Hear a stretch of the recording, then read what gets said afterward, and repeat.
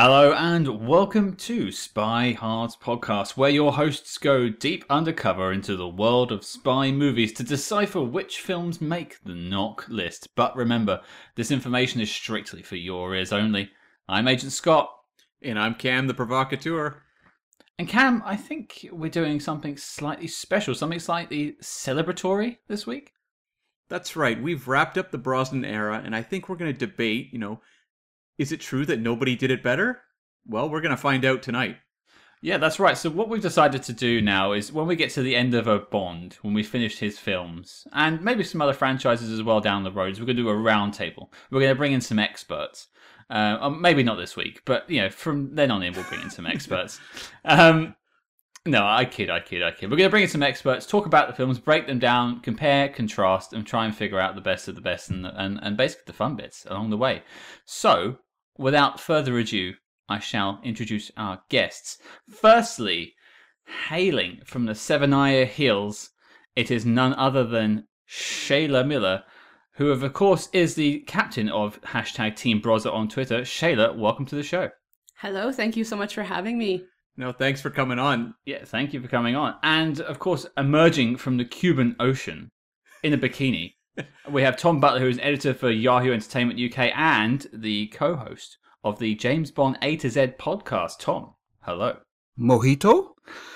Yes, it's I. Thank you for having me. It's a real pleasure to be invited to talk about Pierce Brosnan with you guys and with Shayla. He is one of my favourites, and yeah, just really excited to get stuck into it. Well, I think that's how we should start this off, because mine and Cam's histories with Brosnan is long chaptered in our episodes, but I kind of want to hear from both of you about your connections to the Pierce Brosnan Bond. So why don't we start with you, Shayla? What's your connection to the Brosnan Bond? Well, it all started with, I'm going to say probably watching Mrs. Doubtfire, and I fell in love with Stu. I felt really bad for him. He's a great guy, and he didn't deserve the run by fruiting. He didn't deserve any of that. So I wanted to discover more, and I'd been playing the GoldenEye game, kind of like unknowing that it was even to do with a movie. Like, I had no idea what James Bond was. I just loved GoldenEye. So then when I watched Stu and Mrs. Doubtfire, I decided to look into more of his filmography, and so of course I found James Bond. And I actually at first wasn't sure that I liked him as Bond. I had watched Roger Moore first in Man with the Golden Gun, and I watched The World Is Not Enough next, and I thought, oh no, do I like Roger Moore more? But then of course by the end of the movie I was like, my goodness, this guy knows how to be Bond. And I've been a fan ever since. I started around, I think, 11 years old, and I love Bond ever since. Yeah, I mean, you are the champion of Team Brozza on Twitter. If there's a Brosnan chat, you will appear. You'll come sliding in like the tank. Yep, you got that right. Exactly. Yep, fix my tie and go. And what about you, Tom? Like many people in the UK, I grew up watching the Bond films on TV. I think very much brought up on Roger Moore and Sean Connery films, and then I don't think I ever saw any of the Daltons. I was probably too young to see them at the cinema, but I remember vividly GoldenEye coming out and it being released at that time where you're a teenage boy and there's nothing greater than James Bond at the cinema. And so really that was my introduction to Brosnan. Obviously everyone's introduction to Brosnan as Bond. I had no real concept of him beyond Bond at the time, and I think Mrs. Doubtfire came later for me, and then Lawnmower Man as well. Yeah. But yeah, I saw GoldenEye, Tomorrow Never Dies, World Is Not Enough, and then Die Another Day. I have to confess, I was probably a bit busy doing other things by the time it came around to that film coming out. So that's a film I've discovered more recently. I mean, say more recently, within 15 years of it coming out. So yeah, and I'm a huge fan of his. I just think he brings something different to Bond, and something fun, I think. And I suppose before we get on, I did mention it on the intro, but you're of course the co-host of the James Bond A to Z podcast. Tell us a little bit about that as well. Yeah, so the James Bond A to Z podcast, we launched at the start of 2021, and it is an encyclopedic look at the making of the James Bond films, specifically looking at the people who made it in front of the camera and behind. And I think I imagined that we would probably have finished the A to Z by Christmas, but we're only just getting to the letter D. So it's taking us a lot longer than we thought it would. And I think it's because there's just so many people to talk about. They say that you can't, what is it? You can't, it takes a town to raise a child. I mean, it takes a city to make a James Bond film, and there's 25 of them, right? So that's why it's taking us so long to get through. But we're really enjoying it. Each Bond actor gets a special 2-part episode, and then we get guests on as well to talk about them as well. So we've done Sean Connery, we've done Pierce Brosnan, we've just done Dalton as well. And Brosnan, I would say, is the one that we probably had the most fun doing. But yeah, we're slowly getting, and we've only done 3 of the films so far, I think. So now we're getting to D. We're going to power through a load of them, right? Die Another Day, Diamonds Are Forever, Doctor No. It's we're going to hit another gear now. So yeah, very excited to sort of move on from the letter C at the least. Did you cover the 67 Casino Royale? Or are you holding that one off the table? No, we did that. Yeah, I think it's because it's just so integral to the story of the James Bond films that we couldn't ignore it. And I had to watch it for the first time for the podcast because I had done the thing. I just ignored it because it's not a proper James Bond film. But I have to say that was one of the most enjoyable things to get stuck into because it's a Bond that it's like discovering a new Bond. It was amazing. It really was good fun to dive into. The film is dreadful, but the story behind it is fantastic. You leave David Niven alone. Well, yeah. So I suppose we'll quickly just spell it out. I basically have the same connection to the Brosnan Bond. I picked up the GoldenEye game, I think, before any of this, and then I think I ended up watching Tomorrow Never Dies first before I watched GoldenEye on home video. I didn't get to see any of those at the cinema. It was Not Enough was my first in the cinema, and I've been seeing them ever since. What about you, Cam? Yeah, for me, I became a Bond fan when I was quite young, but the idea of Bond movies being something that was in theaters and happening concurrently with my own life just was so unfamiliar because I just fell really in that era where, like it was that post License to Kill. I remember seeing License to Kill like advertising in my grocery store, probably for the video cassette release, but like then it was like several years. So I was more just rewatching the old stuff. And at that age, you regard anything that was made about 6 years before you were born as like ancient. Like these are movies that happened hundreds of years ago. So the idea of Bond being something that would happen while I was still alive was super exciting. So when, Brosnan got the job, I very much followed, in magazines like Entertainment Weekly, the hiring, the press releases, and just I remember they did a special issue maybe a week before the movie came out where they did their Bond rankings and did an extensive interview with Brosnan, and I was so hyped, and I saw all of his movies in theaters. So, yeah, it was for me, really ushered in sort of that era of me being a Bond fan who actually sees the movies on the first round with an audience. So I think what we'll do is we'll set the table and the tone for everyone listening at home. How we're going to do, we're going to bring up topics and we're going to pass it around. So I'll bring up the topics, and there's a little section later we get to called Best, Worst, and Why, which I think is quite fun. But I want to start us off with talking about what the Brosnan Bond sort of meant to the franchise. What it actually, looking back on it, what it means. So I'll throw the question out first to Tom. Well, I think the most important thing that Brosnan did for Bond as a franchise is something that Cam just touched upon, which is, they had the 6-year gap. The series was not secure. Its future was not secure. And, even when Timothy Dalton was making License to Kill, he said this could be the last Bond film. And that was very much in the air.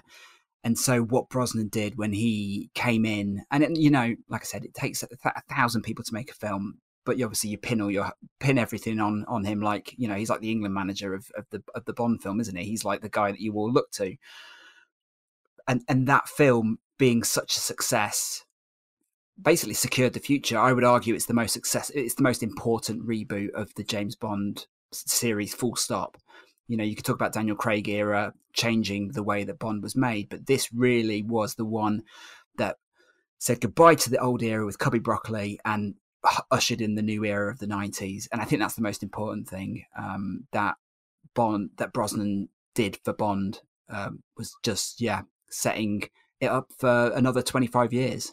And that's a really important thing to keep in mind with, especially GoldenEye, because for a lot of people were talking about, is Bond dead? Is this it? Mm-hmm. Are we done now? And they took a punt on a lot of the things in GoldenEye, especially the writing in the film itself. You know, some of the characters, some of the Bond girls are completely different to what we were used to before. And luckily they scored, because it could have been a complete failure. So credit to them. GoldenEye is an absolute success. It was a good choice, and I completely agree from my side of it. That whole idea of it could have been the end, and there could have been no Brosnan and been no more Bond, and we wouldn't all be sat here today talking about it. That I think his legacy in that sense is he saved it. I remember though at the time the reviews for GoldenEye weren't great. There was I remember, Siskel and Ebert, it was like a 1 thumb up, 1 thumb down. There was a lot of 3-star or C+ kind of reviews for it.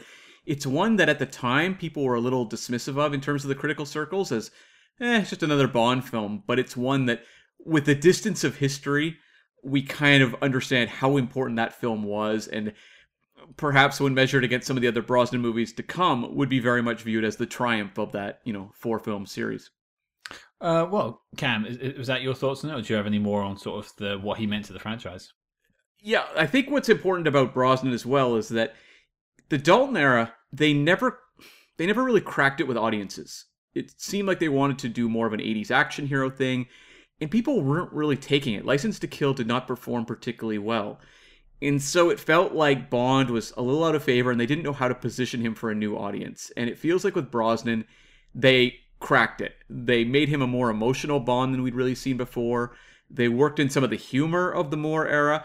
I think one thing that's often pointed at with Brosnan is that people don't really know how to define his Bond in comparison to Roger Moore's the comedic Bond, Timothy Dalton's the serious Bond, whereas Brosnan is the blank. They don't really know. But I think what's important is they were very much balancing all of the elements to try to find an actor who could inhabit that. And it paved the way to do more radical retellings with Daniel Craig. You had to get back on solid ground and have a really solid Bond actor to be able to experiment again and win the audience back over. Yeah, he really did feel like sort of an amalgamation of what had come before. Whereas when they had other Bonds, they always tried to do something slightly different. Yeah, the only one you could compare is maybe Lazenby. Felt a little more like them trying to mold another Connery type. But with the one movie, it's really hard to say, because maybe if he does 2, 3, 4 movies, maybe by the time we get to a third Lazenby film, it's taking a drastically different direction than what we would see from a Connery Bond. Who knows? Yeah. What do you think, Shayla? Well, that was actually going to be what I was going to say with what he brought, because I feel like he brought all the positives of all the Bonds before him, and I think sometimes people just say he's a greatest hits or he was the safe choice, but I think that in itself, being a greatest hits or taking all of the best parts of all the other Bonds and bringing them together, I think that's a positive, because he had the talent to be able to just to do it all. The worst quips he sells, and just hey, and I just he does the serious side really well. He does the humor really well. I think it's a shame we probably never got to see the full Bond that he wanted to be. I think after Die Another Day, I think that would have been the Brosnan Bond performance. But all the 4 we have are incredible. But yeah, I would say just bringing all of the aspects of all the other Bonds that worked, bring them together in this beautiful package. I think that is a very impressive feat. I also wonder too if, because they cast a very solid actor who won audiences over very quickly, it allowed them to experiment a little more outside of beyond the Bond character, because it is the 90s. They're looking at it more as a modern concept on the franchise. So you're able to now bring in Judi Dench's M. You can start to shake things up a little bit around the character, but if you keep the character consistent, the audience, they don't necessarily grate on new additions. They just focus on what matters to them, which is Bond. John Cork, the author of the book, the James Bond Encyclopedia, we had him on the podcast recently, and he was instrumental in writing the character Bible for the Pierce Brosnan era. So he wrote this document for Eon, the James Bond of the 90s. one of the key mantras is the world has changed, but James Bond hasn't. So you're right. It's like, they mix everything up around James Bond, but Pierce Brosnan holds that ship steady at the center of it, right? And as you were saying about the quips, he delivers the quips whether they're good or bad, and the difference between him and Dalton is he looks like he's happy to do it, whereas with Dalton, sometimes it seems like he's doing it under duress. And I think that's something that Brosnan brings to it, and something we discussed as well on our podcast is when you think about how Brosnan came to the role, which is, he was cast and then he had to drop out to do the final season of Remington Steele, and then they came back to him. He's really the one actor out of all of them who really loved being James Bond. He's the one that would have carried on at the end and would have done more. I think the others, obviously Sean Connery, just became disenfranchised with it, didn't even know what Bond was when he signed up. Lazenby, I mean, that's a whole story in itself. Roger Moore almost was like born to play that role, and he just inherited it, right? And was happy to just carry on doing it as his regular gig. But Brosnan, I feel like, is the one that just loves being Bond, and I think that's infectious, and that comes across on screen. And he cared about the character, because you hear so many interviews where he constantly wanted to push for more development of James Bond as a figure, which the past iterations they didn't really try to do, other than really on Her Majesty's Secret Service. You got bits and pieces in the Dalton era, but not to the degree I think Brosnan was pushing for. And I remember him being very vocal. He wanted to get Tarantino in to direct a Bond movie, for example, and do like a Casino Royale film. He was someone who saw a lot of potential in the character building, which I think a lot of the reaction from fans at that point was a little dismissive of like, get over yourself. But it was kind of him pushing that boulder uphill that opened the door for Daniel Craig to really be able to do those character-centric Bond stories that actors in the past had not gotten to do. One question I had as well is maybe looking at what he brought to the role himself, looking at his sort of past work. He did Remington Steele, then Remington Steele ended, he did some films, we've mentioned Mrs. Doubtfire. What did he bring to the role himself? What do you think, Cam? I think it is that more emotional take. You saw bits of emotion in the Lazenby one for sure, with the relationship with Tracy, but it feels like when you watch the Moores, you watch the Daltons, you don't get as much of an emotional stake in the relationships going on in the film, whereas when you watch what Brosnan brings, whether it's the relationships with like Electra King, Natalia, these relationships matter to the character, and they're also working in things like, Bond feeling disavowed or betrayed by MI6 in Die Another Day. Aspects like that showed that this was a Bond that actually felt something, whereas in the past it often felt like they played him maybe even a little too hardened, or in the case of Moore, I don't even know what to say, a little flippant of everything going on around him. I mean, to be fair, I cried at the end of The World Is Not Enough, but that was mostly from the pun, so... Fair. Yeah. Don't jump the gun. He still delivered that line. He delivered it. Yeah. Come on. He said the words. He said the words. What do you think, Tom? I think Brosnan brought to it certain physicality that we had been lacking. I mean, I know Dalton was very sort of pro doing the stunts, but I think Brosnan just had more presence, and he looked more physically capable of dealing deadly blows to the bad guys. And the way he just blusters into GoldenEye, I just think is fantastic. He's an action hero in that. He looks like a matinee idol as well, which again, Dalton looked great, but Brosnan just has another look to him altogether. I know that he sort of had a certain amount of stage experience, but I think he went from being stage and had very much a target on being the matinee idol. And I think that's what he brings to it. Dalton, obviously, very theatrical. Roger Moore, very sort of classic Hollywood feel to it. And then Sean Connery, maybe a bit more methody style to him. But Brosnan brought that leading man persona and physicality, I think. I never thought about that. He really is, in many ways, like the movie star James Bond in comparison to the others. Connery obviously became a movie star, but earlier on, yeah, it's sort of that kind of the rough and tumble guy in a suit. That's interesting. Yeah, I never really thought about that. Shayla, what do you think? Well, I think that Cam and Tom nailed it. He brought the emotion, he brought the depth. you don't get to see, like, for example, Paris Carver very long, but just the way he plays it, you want to know the story because he plays it so well that you're like, oh my gosh, wait, what happened with him in Paris? And again, it's kind of like what I said before, where he just sort of brought the ability to do all of the things that were good about Bond before. Like he can nail the funny stuff, he can nail the serious stuff, and just like he brought it all, and you can see it on screen. Whether the films are good or not, you can see that he was absolutely in love with what he was doing. They're all gold. What are you talking about? I remember Ebert saying something like early on, being like, I don't know about this Brosnan guy as Bond. I don't know that this really works. He's too kind of light and, not as much, grittiness as Bond. But I remember by the time he got to like the later movies, his reviews were like, Brosnan can have this role as long as he wants it. Like, he is James Bond. So he definitely did win everyone over by the end, even if the movies kind of were a little bit of diminishing returns in many ways.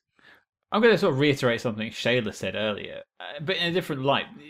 There was a concern Shayla was saying about him being a safe bet and then not taking a chance on someone else.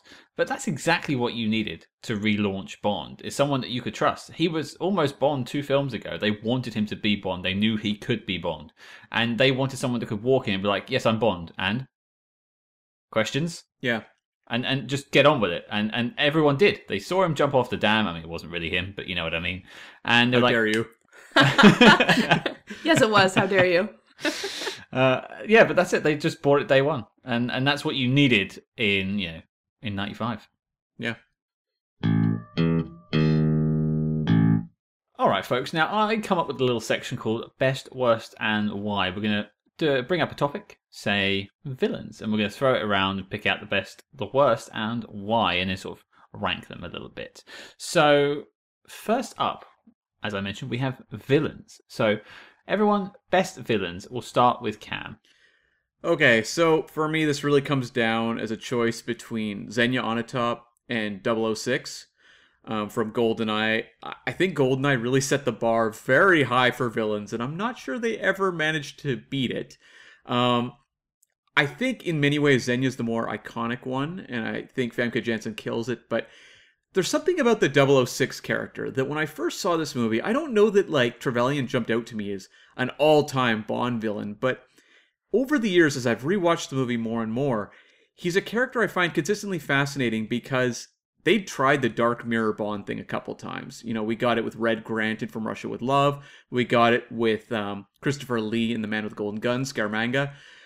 But I always felt like it was a little underdeveloped there. It was a great idea. I think when people write about it, they of course like Red Grant. Of course they like Scaramanga. But it's like they didn't quite exploit that Dark Mirror thing as much as they could. And it felt like with Trevelyan, they really nailed it. Where you have the relationship between the two. They come from similar backgrounds. And then we get to see Trevelyan change into kind of your classic Bond villain with a scarred face.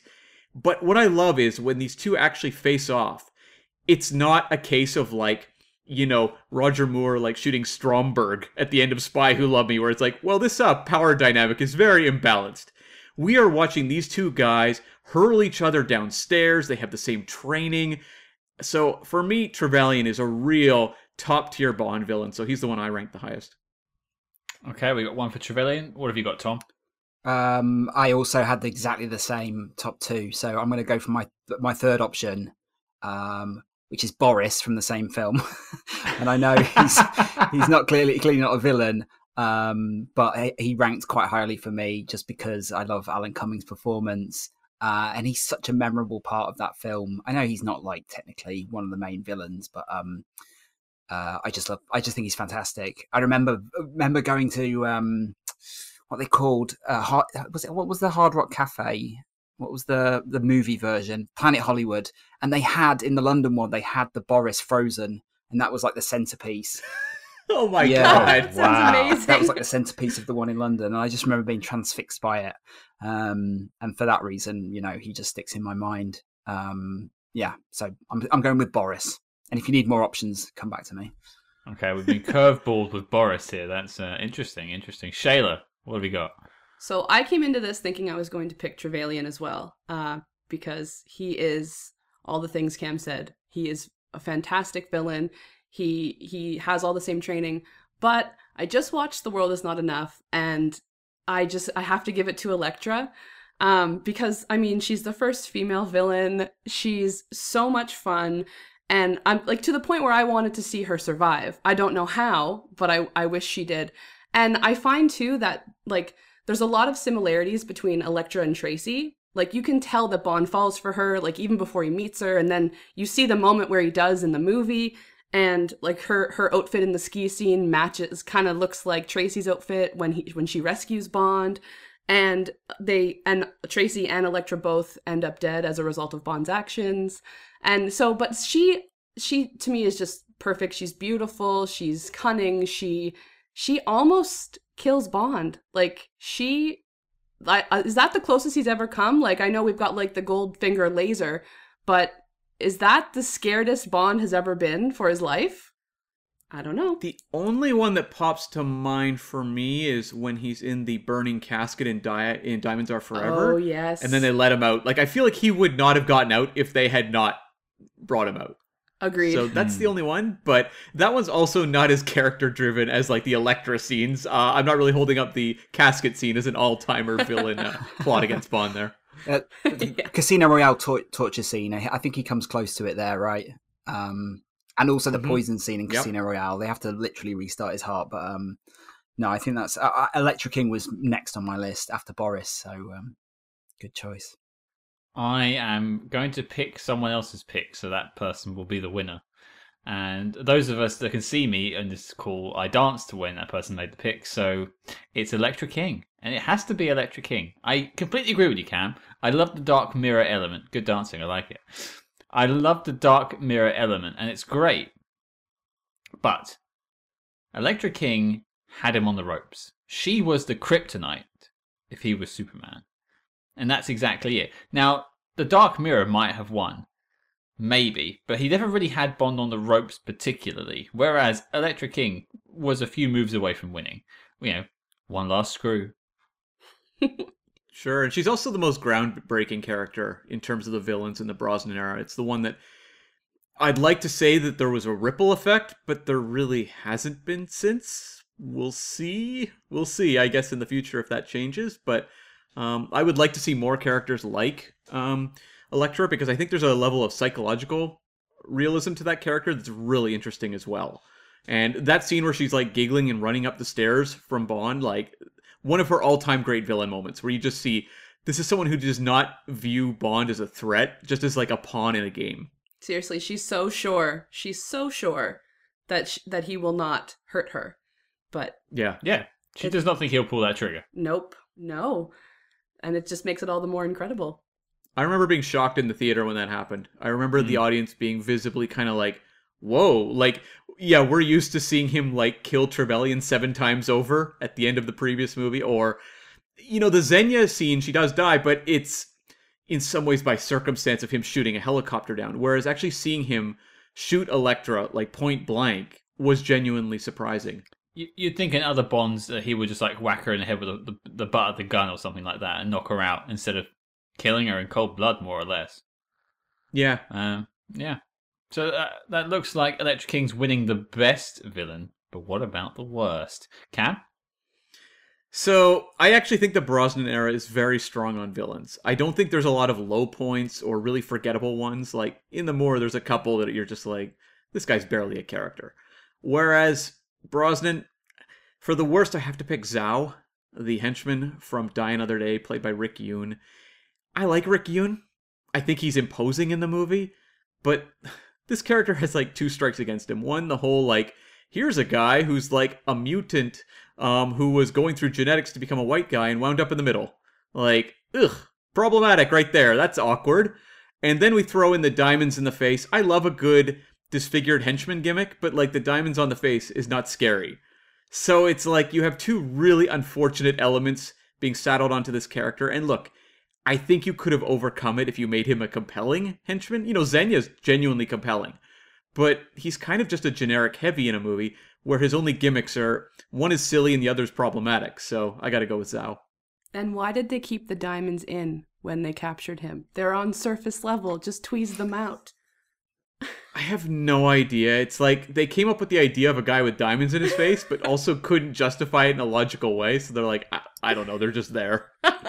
We'll just keep them. MI6 is just like, yeah, whatever, let them have them. They look neat. Sure. They look neat. This is the same film where they said, "Oh, we wrote in the Invisible Car as a joke." Like, True. I don't know that. I can't save Die Another Day, but yeah, maybe Tom can. Tom, what have you got? Well, I've also gone for another Die Another Day. Colonel Tan Sun Moon / Gustav Graves.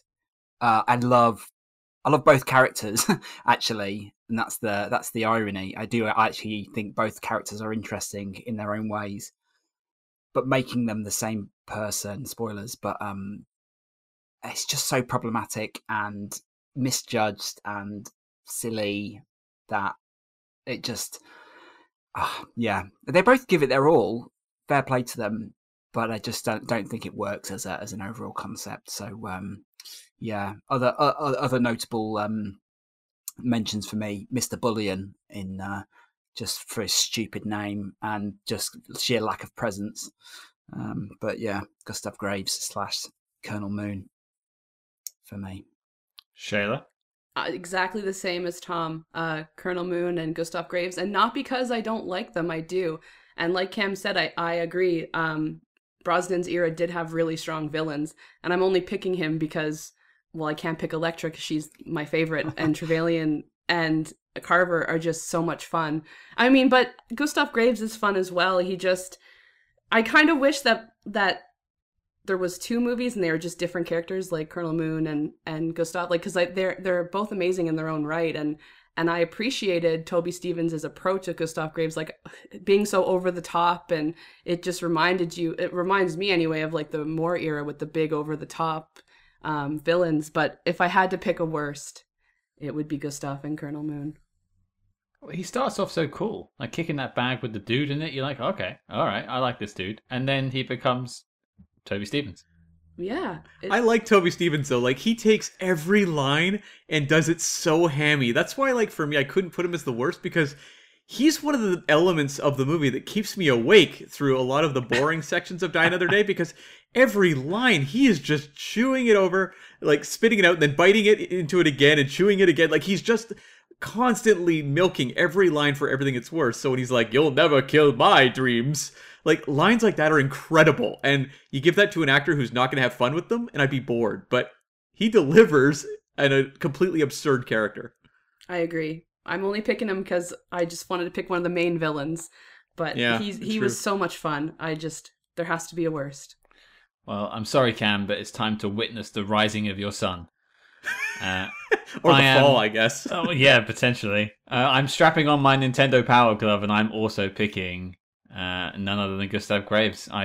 He's just so abysmal. I'm sorry. He's funny, like it's funny to look at in kind of like a what is this nonsense kind of way, but the whole film doesn't have a good villain, which is a shame. Even like Carver gets a lot of stick for being kind of not menacing or anything like that, but he's kind of interesting. He's really good at typing, like he's got that going for him.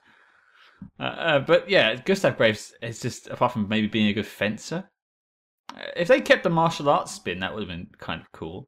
But he seemed to have lost that in the changeover. Gene therapy will do that to you. Yeah, true. It's just kind of like the pompous, millionaire guy. There's nothing on the page. Like, in terms of what Toby Stephens has to play, it's a character that like feels like he was even a bad idea in 2002. So you can only really appreciate that Toby Stephens is just going crazy. Just absolutely going crazy with the character. You're only going to get one shot being a Bond villain, I guess. Yeah. Unless you're Jaws. Unless you're Blofeld. Oh, Blofeld too, yeah. And I mean, now he plays Bond in the books, so he gets to live the dream of Bond as well now, so good for Toby. I'm glad he got that, because having Gustav Graves on your CV is not great. I think being a Bond villain is great no matter what. I don't care what movie. If I was a Bond villain, I would just soak it up and I'd be so happy to be there, whether it sucked or not.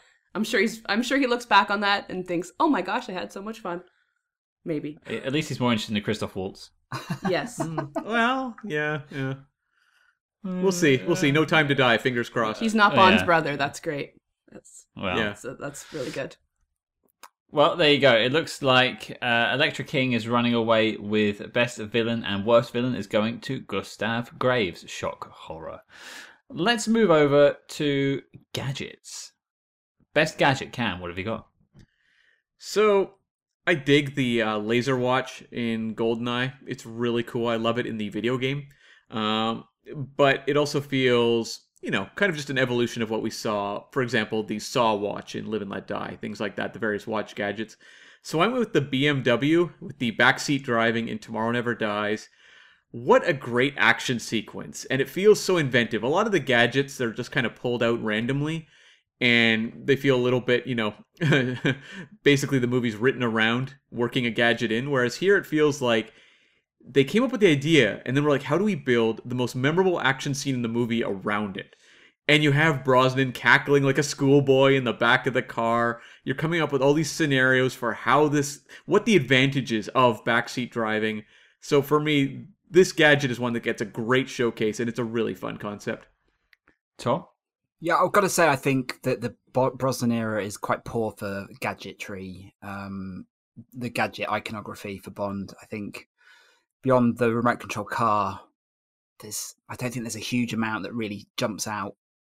So it kind of breaks my heart to say the Aston Martin Vanquish, the invisible car, which I think is a great invention, right? If it's real and they can do it, then I think that's a fun way of moving on the idea of the gadget car. I know it gets a kicking from people, but where else were they going to go with it? So that's my choice. The Vanish, as he calls it. I mean, you do get that really cool use of the ejector seat, which I think is an interesting take on it. Yeah. The cloaking device is terrible, though. Well, I've always been curious, Tom, a lot of people will point to the Vanish as like the breaking point for the Brosnan era. Like that is the problem with that movie. Now, did you sense that when you were watching it, and how have you sort of resolved over the years, people's relationship with this car? I agree with you. I don't think the car is anywhere near as offensive as the way people treat it. What do you think it is about the car that drew the ire of people in a movie that also had Bond, paragliding in front of, chunks of ice? Yeah, I mean, that's a much more egregious sequence in the film for me because it's so CGI heavy. But I think, I think it was a step too far. And I think even the Barbara Broccoli and Michael T. Wilson said it was a step too far. But it was based on real technology that was available at the time, or at least was in development at the time. But it does become the shorthand for, and I think you said it on your discussion about the film, it's a middling film, but it's hard to pin your finger on like exactly what it is. And so you can just say, it's got an invisible car in it. And that becomes like the focal point of the ire. But I don't know. Like I said, I just think it's a poor era for Bond gadgets, but it's the one gadget everyone remembers from the Pierce Brosnan era. So I would say for that reason, it's a good gadget. Excellent point. Yeah, it's true. Well, we've got 2 car-based gadgets. Shayla, what have you got? I actually picked the Sonic Ring in Die Another Day. I think that would be so handy to a spy. Like, imagine if Silva would have kept it from his days at MI6. He could have busted out of that glass cage that they had him in when they caught him, even though he didn't want to escape because he wanted to be captured. He's pulling a Joker or whatever he was doing. But I just think that'd be so handy for a spy. And it's super handy for Bond in the film. That saves his life, too, because he gets to bust the floor out and not get shot by Miranda Frost. So that one wins for me. I thought that was really clever, and it's something that I don't think that villains would think of to look for, like just a ring on his finger. I just thought it was kind of like a really cool, just kind of incognito kind of gadget. What I like about the ring is that the audience forgets about it. It's set up, and you go, oh, okay, cool. And then he pulls it out later, and you're like, oh, of course, the ring. Like, I like the gadgets that can kind of work in a little more subtly. And, I picked the BMW, which was not subtle at all, but I do like the ring one. I mean, the BMW, that was a top choice for me as well. But there's just something so cool about the ring and different, because Bond always has cars, but he doesn't always have a sonic ring. So I just thought it was, really cool. I'm jumping on the BMW bandwagon from Tomorrow Never Dies.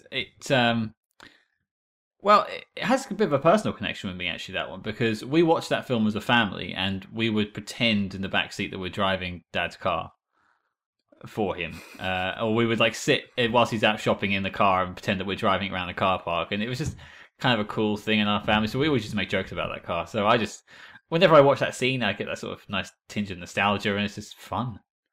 It's shot in a car park in some like suburb as well in London as well, isn't it? It's a very like is it? I can't remember. It's like I can't. Brent something, isn't it? Brentwood or something like that. Yeah, Brent Cross. Brent Cross. Yeah, it's like a really like unassuming shopping centre they filmed it in. Yeah, no Avis next door to plunge it into, though, unfortunately. Well, it looks like the BMW's taking it away and driving off with it. But as for worst gadget, Cam. Yeah, I don't think there's like a really egregious gadget in the franchise, but the one that always kind of grated on me was the inflatable avalanche jacket in The World Is Not Enough. Because, like, okay, the movie is basically reverse engineered around this gadget, because when they introduce it, you're like, okay, sure. It's like they knew Bond was going to go skiing and, like, trigger an avalanche. Like, it just feels like the movie bending over backwards to accommodate a gadget as opposed to actually it feeling organic to the story. So maybe in a different movie, I wouldn't pick this one. Like, had they introduced it right at the start of, I don't know, like one of the more snow-based Bond films, I'd be like, makes sense. Bond's going to the Alps. I get it. Here, come on. Yeah, it was definitely a strange one. Tom? I had the snowsuit also on my list, but yeah, I'm going to say another car-based one, and it's just beyond the remote control BMW, all the other BMWs that Bond gets, just because they just don't feel Bond enough to me.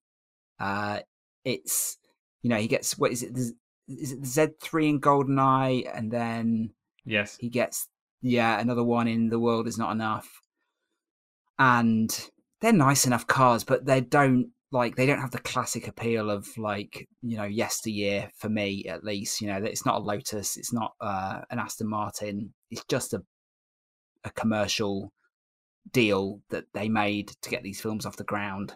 They did a 3-film deal with BMW, so they just haven't stood the test of time for me. That's probably the most affordable Bond car that if you wanted to buy one now yourself, you could probably pick one up for quite decent money, because they're just so common, and that's not what you want for Bond. You want him to be driving prestigious motors. So yeah, just don't try and drive it from the back seat. Yeah. Yeah, I get what you mean about not feeling quite right. I mean, you look at the Aston Martins; they just have that timeless feel to them, but then again, it's like the Bond of the new millennium. Maybe they needed to shake up the image. The one in GoldenEye, though, is pretty lame, where it's just one quick shot of him driving to a plane. Like, whatever. That's what I was going to say. Like, the car in GoldenEye and the car in The World's Not Enough, they don't really get to be showcased the same as Tomorrow Never Dies. Like the one in The World's Not Enough shoots a missile and then gets sawed in half, and Jack Wade gets to enjoy the other one in GoldenEye, so you don't really get to see what they were capable of, so they're not really that exciting. True. Yeah. Okay, Shayla, what have you got? I also picked the snow jacket in The World Is Not Enough, just for the fact that they didn't know that he was going to be skiing. I think they even demonstrate the jacket for him before he's even on the mission, because he's still not cleared by medical. But I do think it's a very handy thing to have. James Bond as a spy does ski a lot. Just the fact that no one knew he was going to be going skiing and he had it with him, it does kind of feel like they just kind of threw it in there because they wanted to throw an avalanche in and have a cool gadget kind of thing. I'll use Tom's word from earlier. It's egregious. It has one good element, which is the electroclaustrophobia moment. Absolutely. In the jacket, but we had to bend over real backwards to get there. Yeah. Well, I see, because the way it looks like to me, it's not really an avalanche. It's it was like a frozen cavern that they fall into. So it that whole thing kind of made sense to me. He had a bit of time to sort of, get the whole bubble around him. But yeah, no, why did he have it with him? He didn't know he was going to go surveying the pipeline. I think the snow jacket's going to run away with it. So I will just throw out a funny one that I didn't like, which is Q's leg cast rocket launcher. Because that is such a specific thing to be like, hey, we need you to fake having a broken leg so we can hide this rocket launcher to sneak you in on a wheelchair somewhere. That's a lot of steps. But don't you think he just made that for fun? Like, don't you feel like Q just like plays pranks? Like he had that coach in Live and Let Die that he got that guy to sit on, then he got sucked into the coach. I just figured the leg thing was just like a fun practical joke. He'd be like, "Oh no, I broke my leg." Jokes, pff. You know. Same with the phone booth in GoldenEye. Q branch initiation. So I always just thought maybe they were like some fun gadgets that he just makes up on MI6's time when he's bored. It's true. Like there's the like hypnosis rope or something in Octopussy where when you play like the flute it starts climbing up in a straight line out of the basket and whatever. Like there's a lot of stupid gadgets. I mean, I think when we do the Moore era in particular, we're going to have some real ones to point to as worst gadgets. So it looks like the BMW from Tomorrow Never Dies takes best and worst goes to the snow jacket from The World Is Not Enough. Next up on Best, Worst, and Why, we have Bond Girls. So, let's change up the order this time. Let's go to Tom first. Best Bond Girl. Well, I don't know if this counts or not, but Judi Dench as M. She considers herself a Bond girl and is, for me, the definitive character beyond Bond in the Brosnan era. So, yeah, I mean, that's just an open goal, right? She's fantastic. She was, left field choice at the time, but really proved to be the best person to be the foil for James Bond. That whole scene where she meets Bond for the first, we meet Bond for the first time with M, and she calls him the dinosaur. It's just fantastic. And then as her character evolved, just got better and better with each film until she was sort of very involved in The World Is Not Enough, which I think was sort of the natural evolution for that character. And she obviously outlived Brosnan as Bond as well, which is another big tick for her. So, that's an easy one for me to choose. So solid choice. Yeah, it felt like they also understood the potential of like M as a character. I mean, Robert Brown and Bernard Lee are great when they play M, but it also felt like they're not really characters. They're there to set up the mission, trade some barbs with 007, but that's about it. We stopped them there, where it felt like once you got Judi Dench, it felt like they knew they could actually write a compelling character. And so that's a really strong choice. Well, what about you, Ken? So for me, I go with Natalia from GoldenEye.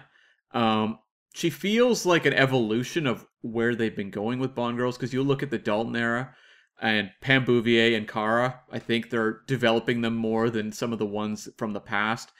But what I really like about Natalia is that her story starts long before Bond is even involved. She's there at that, satellite station. She takes part in the GoldenEye, or not takes part, but is, a victim of the GoldenEye attack and the only survivor.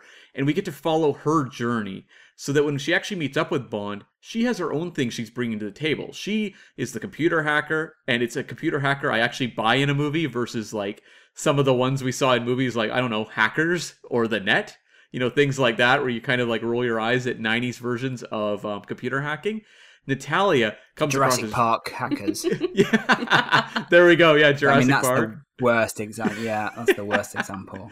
The 90s were not a good time for computer hacking, but she's one I buy, and I really like how much she brings just as a personality to the character, and also is willing to call Bond out on things that a lot of the Bond female leads did not do. Like they didn't point out the flaws of him as a character, and so yeah, that's why I go with Natalia.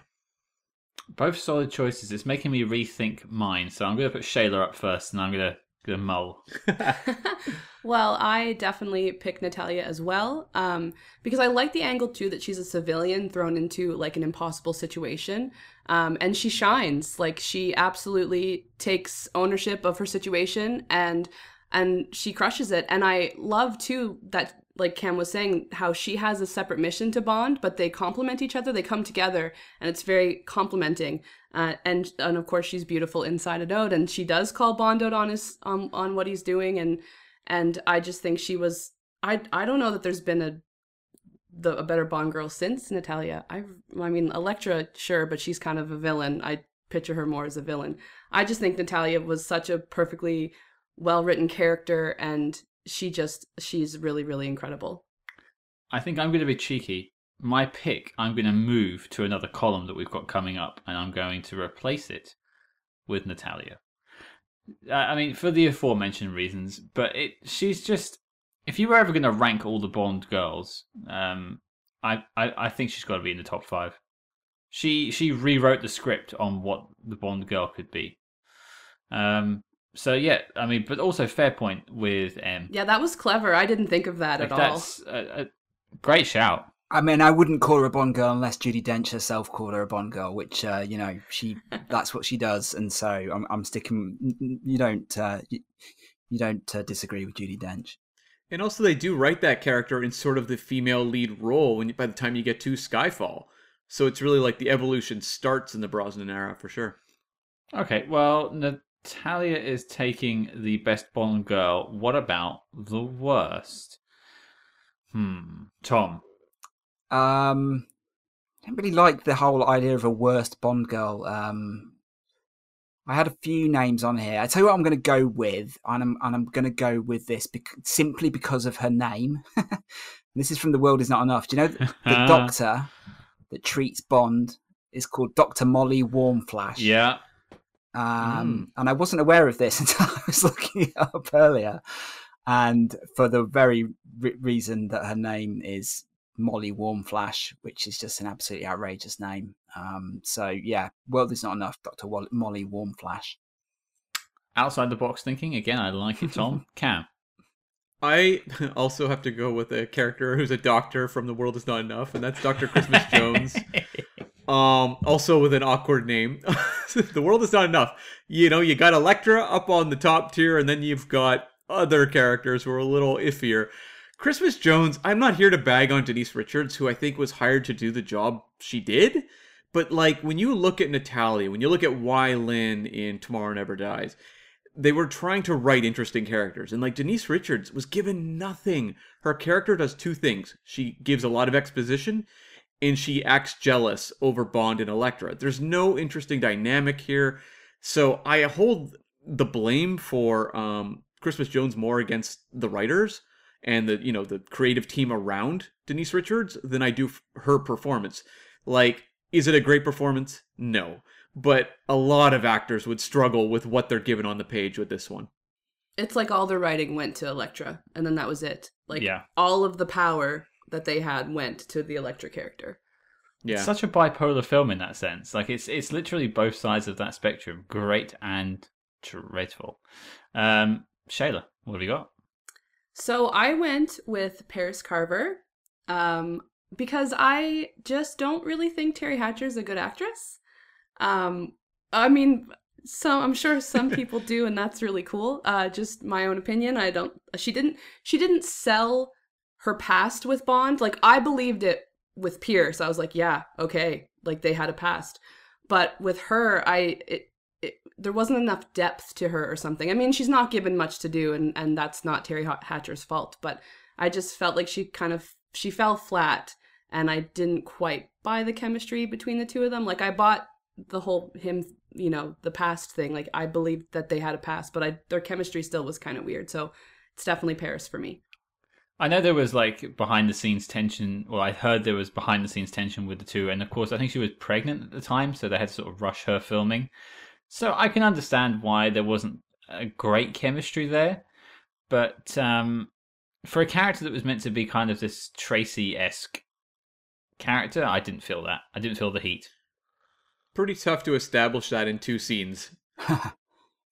They wanted Monica Bellucci for that role, and she declined, I think, or they couldn't get her for whatever reason. But it is a great concept, the first Bond girl that has a history with Bond before they meet together on screen, which is just ripe for potential. But you're right, I think it was just a completely missed opportunity. Well, it looks like Christmas is coming twice this year, because that is also my choice. No. And I am here to bag on Denise Richards. I'm going to take shots on this one because, and I did on the episode too. I'm no fan of her performance. I mean, this is the lady who was on 30 Rock years afterwards, saying she played a nuclear psychiatrist in a James Bond film. So, you know, I mean, that was parody, and she meant it in jest, of course. But then it wasn't written by her either. A character that was written for a punchline, nothing else to it. Yeah, and I remember that they were looking to cast Tiffany Thiessen as well, like she was up for the role.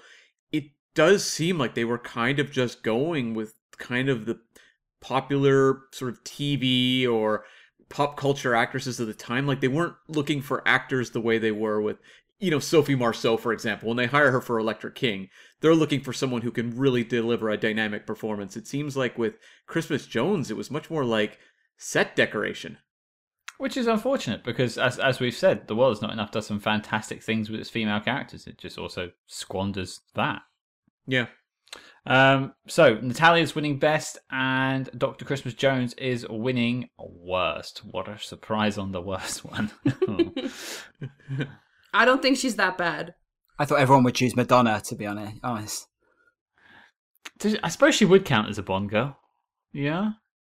Sure. I mean, there is a category she might appear in later, to be fair. Spoilers. Oh, yeah, coming soon. Well, let's move on now to allies. Best Bond allies. We'll keep the order from last time. Tom, you're up. It was actually your suggestion, so we hope you've got a good one. Yeah, I mean, I'm going to go with Q just because, you know, it's Desmond Llewellyn, and he's just such a huge part for me of the Brosnan era. You know, it's the last films that he appears in with Bond, and that just is a connection to the heritage of Bond. And I know he was really struggling at the time to make these films. I think he had like massive cue cards that he would read from, but he just, you know, he just makes them Bond films, right? Like he's just that safe pair of gnarly hands that comes in and does the jokes and just works so beautifully with Pierce Brosnan. So yeah, I'm going to go with Q. I know it's a bit of an obvious one, and then my backup would have been Wade because I just think he's great. I mean, it's such a shame, and obviously, you know, wishes for fishes that he didn't make the 20th film because that was a celebration of everything that had come before, and that's him. You know, if he had been in that scene, in that treasure trove full of, you know, previous gadgets, that would have been such a magical scene. Mm-hmm. But hey, c'est la vie. Cam, what have you got? So for best, I got Zukovsky, who pops up in both Goldeneye and The World Is Not Enough. I think he's more fun in The World Is Not Enough. I like the danger of the character, but he's given, you know, just a little bit to do in Goldeneye. And they figured out how to pay him off so well. Robbie Coltrane is fantastic. We didn't get a Felix Leiter, and Felix is a very watery character at the best of times, really up until more recent days of, you know, the depictions we get in the Craig era. But Jack Wade didn't deliver what I was really hoping for in terms of kind of that ally character that would, you know, recur throughout the Brosnan era.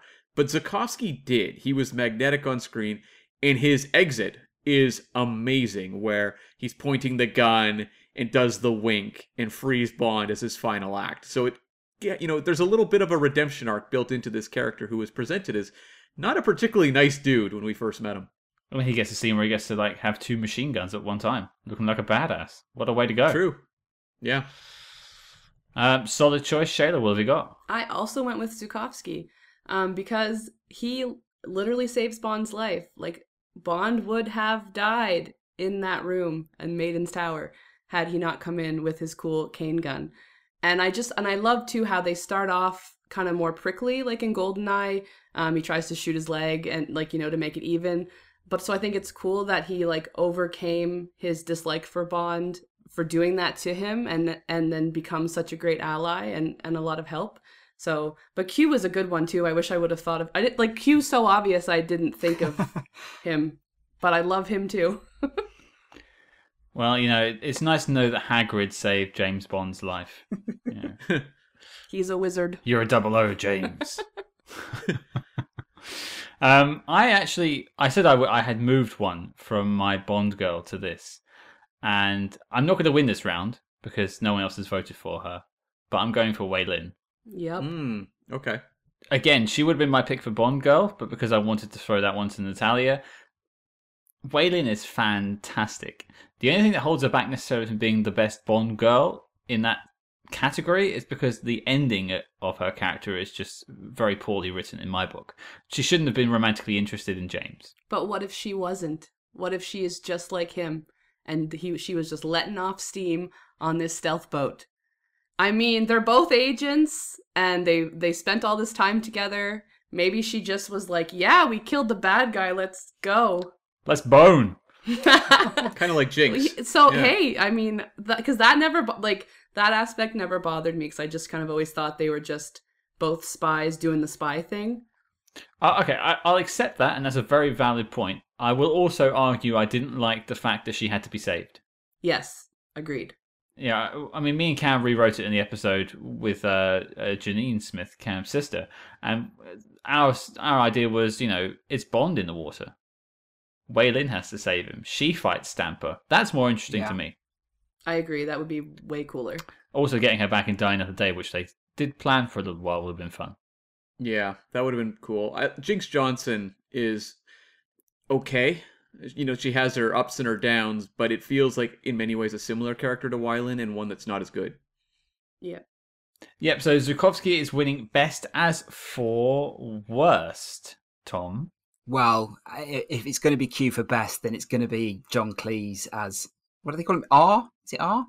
R. As the worst. I just think he's dreadful. I can't stand him in this. Hot take. He's just irritating for me, especially when put next to Desmond. Desmond's is just such a pure performance, whereas John Cleese is just so hammy and over the top. He's just so he just doesn't fit the Bond world for me. So for that reason, it's John Cleese. And I love Monty Python. Don't really like John Cleese latterly, but he just doesn't belong in the Bond film. So for me, him. It almost feels like he's winking at the screen when he's being Q. Like he's in on the joke, whereas Desmond Llewellyn's was, I don't want to say deadly serious, but he was quite serious. He was the exasperated uncle, right? He was like, he was there to sort of help Bond, but was always, looking down, slightly peeved by what he was getting up to. But Cleese's character, what is he? He's just a clown. It's just ridiculous. I'm not into it. That's it. Well, okay. Silly walking over to Cam. What have you got? Admiral Roebuck. Yes! This is the deep cut that I want. I don't know if anyone remembers Admiral Roebuck. He's the very stuffy Navy guy who's squabbling with Judi Dench at the start of Tomorrow Never Dies while Bond's on the mission at the terrorist arms bazaar. And his whole job is to say things like, "What's Bond doing?" And then to be disapproving of everything that's going on. He's the character that's just put there to be wrong so that M can be right. So I call Admiral Roebuck. Finally. I did not see Roebuck coming. That is a great choice. I wish I'd thought that deep into it. Wow. I have to rethink my choice. Shayla? I actually went with Dr. Molly Warmflash because she should never have cleared Bond for duty. Not to say that, I mean, personally, I think that his arm should have been hanging and he shouldn't have been able to use it by the time World Is Not Enough is over. It magically survived an avalanche, the whole Zukovsky's caviar factory, but I pick her because she should not have gone against her doctor's license to clear him for duty, no matter what. Yeah, that's a good point, actually. Very unprofessional, Dr. Warmflash. And Moneypenny, she kind of gives it to her when she's like, to the job in hand, or whatever she says. So. Oh, Moneypenny. I hadn't thought of that. I think the VR goggles kind of. Yeah, that's what I was thinking. A real question mark. Yeah, the idea of someone's using my image in their VR sexual fantasies. I'm not sure I want them on my team. They might be my worst ally. She's tied with her or Jinx. Jinx is pretty bad. Jinx is pretty bad. I don't know. I could learn to like her if I had the time. You couldn't go an episode without saying it, could you? You had to say it the once. No. Sod it. I'm going for Moneypenny as the worst ally. How dare she use Bond's image to please herself like that? Disgusting. Disgusting filth. Samantha Bond, I disapprove of you. I don't feel like they ever got a good angle on the Samantha Bond Moneypenny. Like, you completely understand the point of the Lois Maxwell one, but even like when you get to the Dalton era, Carolyn Bliss is given very little to do, and Samantha Bond, they clearly wanted to build up Moneypenny a little more, but it also felt like, I don't know, kind of repeat what they did with Lois Maxwell, but also have her, make a lot of cutting comments, but it just never really... I have a hard time really imagining there's a lot of real diehard Samantha Bond Moneypenny fans, especially compared to what we got post that with like Naomi Harris in, the Craig era. Don't ask. Don't tell. Don't tell.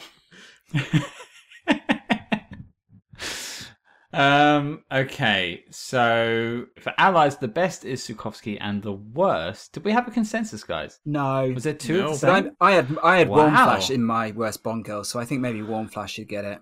Okay, yeah, I like that. We'll use a vote from Yeah. another one. So is it Molly Warmflash? Is that her name? Doctor. Yeah. Doctor Yeah. Molly Warm Flash.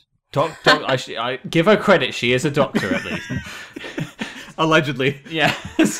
Yeah, but what have we got next? Let's mosey on over to set pieces. Cam, favorite set piece? Okay, for me, it's the whole destruction of the GoldenEye satellite and the takedown of the fortress at the end of GoldenEye. This sequence has so many cool things going on, whether it's Natalia furiously typing, whether you've got Boris screaming at a computer and shaking it back and forth as the satellite burns up, plus the whole, Bond versus Trevelyan fistfight and the way they're cross-cutting between these things. It's like the only time in the whole movie the score is actually good, as it's kind of this building score of like, we're building to the big fireworks at the end, and come on, it ends with the entire station being dropped on top of Trevelyan. Incredible. It's my, a lot of the Bond films of the past would close with these big one army versus another kind of battles, and that's something that the Brosnan era didn't really replicate, but this one feels epic on that sort of level. So that's my favorite. Shayla. That's also my favorite. Just because the whole cradle just looks incredible, like as a set piece that is gorgeous. I'm sad it's no longer, standing anymore. They tore it down. But I mean, Bond and Trevelyan are perfect opponents. You can see in the fight scene that you can see they're similar training. They're having a hard time one-upping each other. And then, of course, like Cam said, with the frantic typing and Boris freaking out because the satellite's not going how it should, and just that whole scene is just, it's so tense, and for a moment you're not sure what's going to happen, and I just think that it was just so thrilling. So that one gets my vote for sure. Tom? Well, for the sake of not picking a left field choice, I'm just going to stick with my original choice, which was the GoldenEye finale. For the sake of being on the winning side for once, it's just fantastic. I mean, it's just a masterpiece in filmmaking, really, when you think about how they made it. And they had the sets at Leavesden. They will have the sets. The dish itself is in, is it, I can't remember, Puerto Rico somewhere, or I can't remember. I think so. Location shoot there, miniature work, and you've got like all the different, like you say, all the different plots running at the same time, followed by one of the best fist fights in the Bond history between Alec and Bond, and just that final killer line, for England, James, no, for me, and then he drops him, and it's just such a great moment. So that film for me, I think GoldenEye it's just a rollicking ride from start to finish. You could have the opening scene, I think, equally on a level pegging with the finale, just because of the way it sets everything up. But I'm going to stick with the finale of GoldenEye. Martin Campbell is like so fantastic as an action director, and one who I think we've really come to appreciate in the years since. And crazy to think this was a cheap Bond film as well. They had a lower budget than many of the other films around it, especially much lower than Tomorrow Never Dies, and even possibly Living Daylights, which seems crazy. But it was a cheap Bond film to make, but he put every single penny on the screen, right? It was an incredible achievement. And did you guys ever see photos of behind the scenes of the very final cradle fight when Trevelyan and Bond are down on that little disc? Like Brosnan's actually standing and and Sean Bean is just like kind of being held in a position, but like Brosnan has footing on the ground, and I just like it's so cool to watch it now and think that, because I would never think that, but and I think it's such a clever, cool way that they accomplished that, and like it's just so cool to see him with his foot on the ground. You're like, what? No, you're in the air. Well, this might be our first full house, because I am also choosing the dish fight. Anything that has like a rag doll being chucked off of something in any film has my vote. There is a brief scene of Trevelyan kind of it's not actually a person, it's like one of those little rag doll crash test dummies, and they always get a laugh out of me. So, yeah, it's got to be the dish fight in GoldenEye. He breaks his leg in like 18 places. Like when you watch him fall, that leg, woof, that's gone. It's like paste. Yeah. That level's also a nightmare in the 00 mode on the GoldenEye video game, but very well replicated. Yep. Pivoting over then, worst. Cam. This one is so easy. It's the whole paragliding in front of the tidal wave of ice in Die Another Day. You can also throw in the rocket car outrunning the sunbeam. You can throw in the car hanging over the cliff. That trifecta of CG horrors is just brutal. And even though we're not naming some of the sequences, like say the takedown of the stealth boat in Tomorrow Never Dies, for example, as a best one, they're all really effective as practical action. Like they all work. You may not hold them at the best, but they're really effective. There's nothing effective about any of this paragliding stuff. It looks awful. My father actually rewatched the movie Die Another Day just the other night in advance of our episode, Scott, and he was just like, that looks awful. Like, it looks so tacky now. And yeah, it didn't look great then. I remember my friend complaining about it even at the time, and it is just aged the worst of maybe any effect shot in any of the Bond films. It's really up there. We recently did a guest spot, Cam and I, on another podcast called Flix Watcher, and we watched a film called Tremors, which I'm sure you're all familiar with. And we spent a lot of time talking about practical effects and how they just seem to age beautifully. And it's actually crazy to think that a film that came out in 2002 looks older than Dr. No. Yeah. What about you, Tom? It's on my list as well. The windsurfing, the ice tsunami. It's just...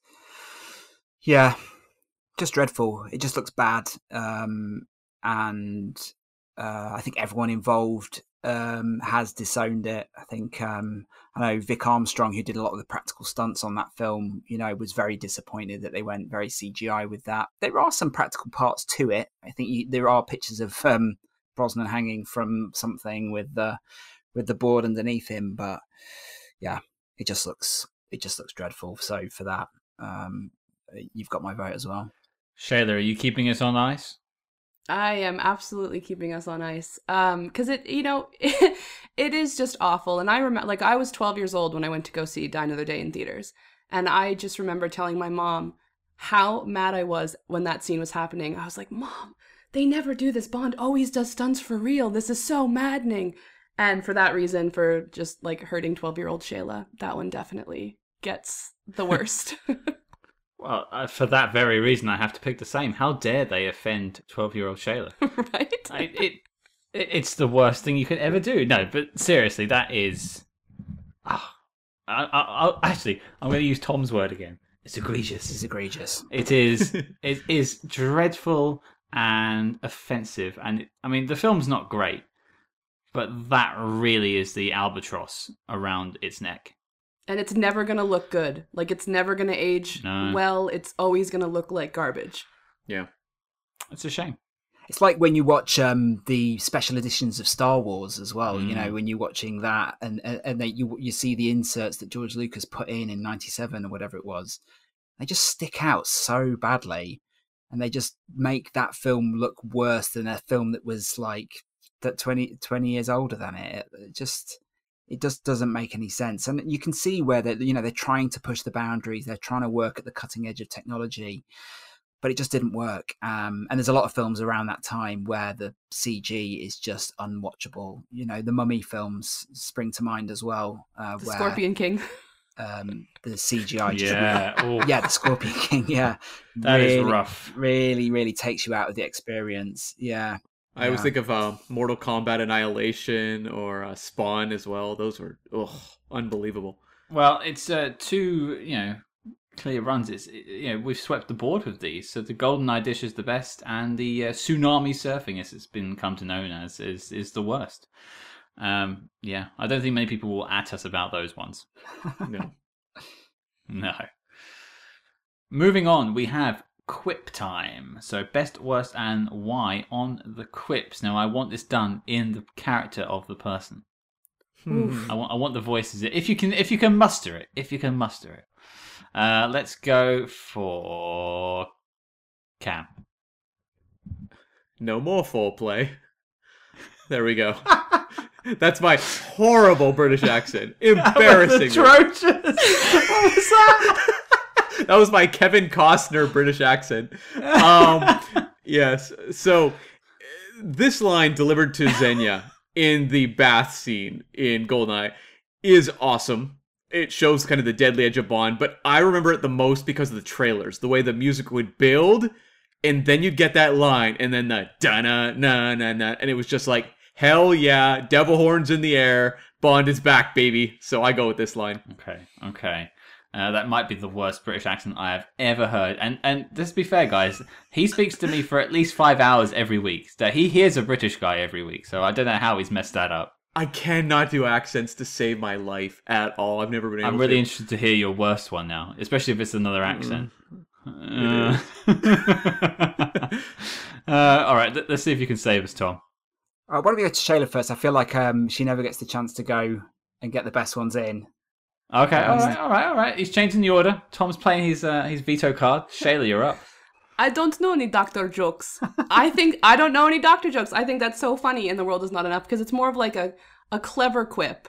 Like it's not Christmas only comes once a year, whatever. It's like I thought it was like a really smart quip and it doesn't make you roll your eyes. So I don't know any doctor jokes. Okay, very respectable one and not a bad accent, unlike Cam. Oh, thank you. Thank you. Well, I think I'm going to mess Tom around completely. I'm going to go next. He's going to go last now, thanks to me. My one's always a bit of maybe not everyone's favourite, but it never fails to make me laugh. And I haven't got to put on an accent, fortunately. And it's simply, they'll print anything these days.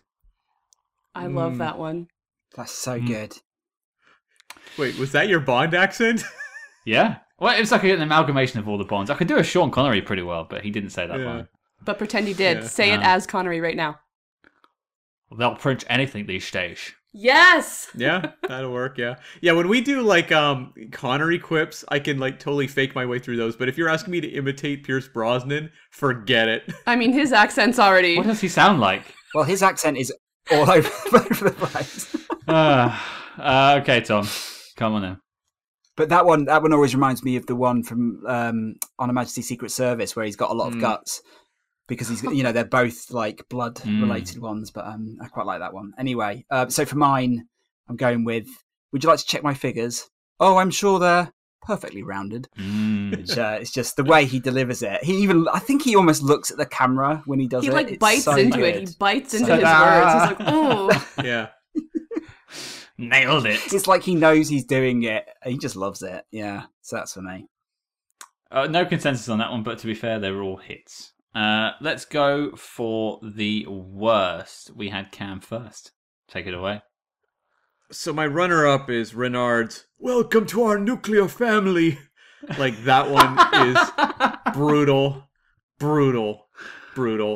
But Pierce Brosnan's given a lot of bad ones, and there's one I feel like he just dies with. And it's the moment where he meets Mr. Kill, and he goes... No, I can't do a Pierce Brosnan. I have to channel a British accent with layers of Irish accent worked into it. This is well beyond my talent level. I need to channel like my Keanu Reeves in Bram Stoker's Dracula here. It's sort of now there's a name. I sound like Mr. Burns. I'm just gonna say it. Now there's a name to die for. So I'm sparing the listeners the agony of me just dragging that one out. Yeah, that line is awful, and the setup is bad, the delivery's bad, the joke is bad. It's like the character's just been named for the joke, but the joke's Yeah. not good enough. It's like it's just such a waste of everything. And they cut Yeah. away from it so quickly because they know it's not funny. It's just like he says Yeah. it. It's like, up next scene, move. Yeah. Yeah, not a good one. Shayla? Well, speaking of quips that were only created because a character was named something, I thought Christmas only comes once a year. Yeah. I don't like it. I don't like it. It's bad. Don't like it. Don't like it. No. It's bad It's because like bad. It's bad. that's the only reason they named her Christmas, and it's like, but why? Have you ever met anybody named Christmas? Anybody? No, me neither. No, but I've also never met anyone named Peaceful Fountains of Desire, to be fair. Fair point. Yeah. That could be more of a work name though. Like that might not be her real name, maybe. Sure. Professional name. Yeah. Well, here's the question, though. You pick that Christmas line from the end of World Is Not Enough. Is that the best remembered Brosnan quip? I think it might be. I think it might be. Yeah, Yeah. that's kind of concerning, isn't it? Like, that's a It's hell of a a legacy. shame because he had good ones, and that's not one that should be remembered for his run. No. But that's one that is The other one might be the Ferenga and James No for Me. true. That does get sort of memed quite a lot. Okay. Now my one has like a setup line, so I'm gonna have to try and read that in someone else's voice, and then read it in the other guy's voice for the actual line itself. So, what do predators do at night? They feast like there's no tomorrow. What was that line? What was that? That entire scene's insane. But, even the bird watching bit at the beginning, or like ornithologist, that's a mouthful. Oh, it's pure cringe. That scene may be my favorite scene in the entire movie because it is such a fascinating study of actors being given unspeakable dialogue and delivering it with like an amount of enthusiasm that goes far beyond what the paycheck demanded. Mojito? And it almost kind of feels like, because where I just rewatched Die Another Day actually, and I found the dialogue very good up to that scene, where it almost feels like the writers, if I may say this on air, it feels like they started writing with the other head as soon as Halle Berry came on screen. Because it just, like, the dialogue was good up to the scene. She arrives, and then it's just abysmal. I don't know who was writing this movie. Oh my gosh. Or it's like they were there for the shooting of her emerging from the ocean moment. Then they were like, "Quick, can you guys write some dialogue?" And they were just like, "Boo!" Exactly. Like it's shocking how much the film decreases once that Yeah. scene happens. After Mojito, It's oh, Tom, finish us off. So the worst quip for me is it's sort of a sight gag in itself, so it doesn't really work on its own. But it's between Jinx and Bond, and it's sort of after their what should we say, conjunction. She says, "Jinx, it's a dark screen," and Jinx says, "Wait, don't pull it out. I'm not finished with it yet." oh. And then you see Bond, and it's a diamond that he's taking out of her belly button, and he says, "See, it's a perfect fit." And it's just, even written down and spoken, it's horrible. It's horrible. And why does she want a diamond there in the first place? Like, what is the benefit of that? And isn't that painful? You're laying on sharp objects. You guys, oh man. Logic is out the window at that point. I'm out the window by that point. Well, good thing it's over. I remember the audience groaning at the Christmas Jones line, whereas I feel like by the time they made it to the end of Die Another Day, they're like, "Yeah, sure, this all fits." Well, I think we all got the thrust of that one. That's unfortunate. Well, yeah, that really is unfortunate. But thanks everyone for your impressions. We now know Cam cannot do an accent to save his life, so I will be going back to this in the future. Don't you worry. Okay, last up, song time. If you can sing it, by all means. If not, just tell me the name of the track. Cam's going to sing them all, obviously. He didn't seem enthused about that. Okay, we'll go in the same order as last time. Cam, best song. Okay, I'll go with Golden Eye. Yeah, the Tina Turner song from Goldeneye. I love it. It was written by Bono and The Edge. This one in particular to me feels like it's doing more of a modern Bond while at the same time paying tribute with like Shirley Bassey, for example. Like Tina Turner's a great choice for it. I love the imagery of the whole sequence. And it's one of the, like when I look at the Brosnan era of music, it's the one I go back to the most. It's the one I will regularly play, through my iPhone. So for me, Tina Turner's the classic one out of the four. So I'm curious where everyone else stands on this. Well, Cam, you're just a big Tina Turner fan, let's be honest. You just play her straight out of your iPhone all the time. We don't need another hero, Scott. Shayla, what have you got?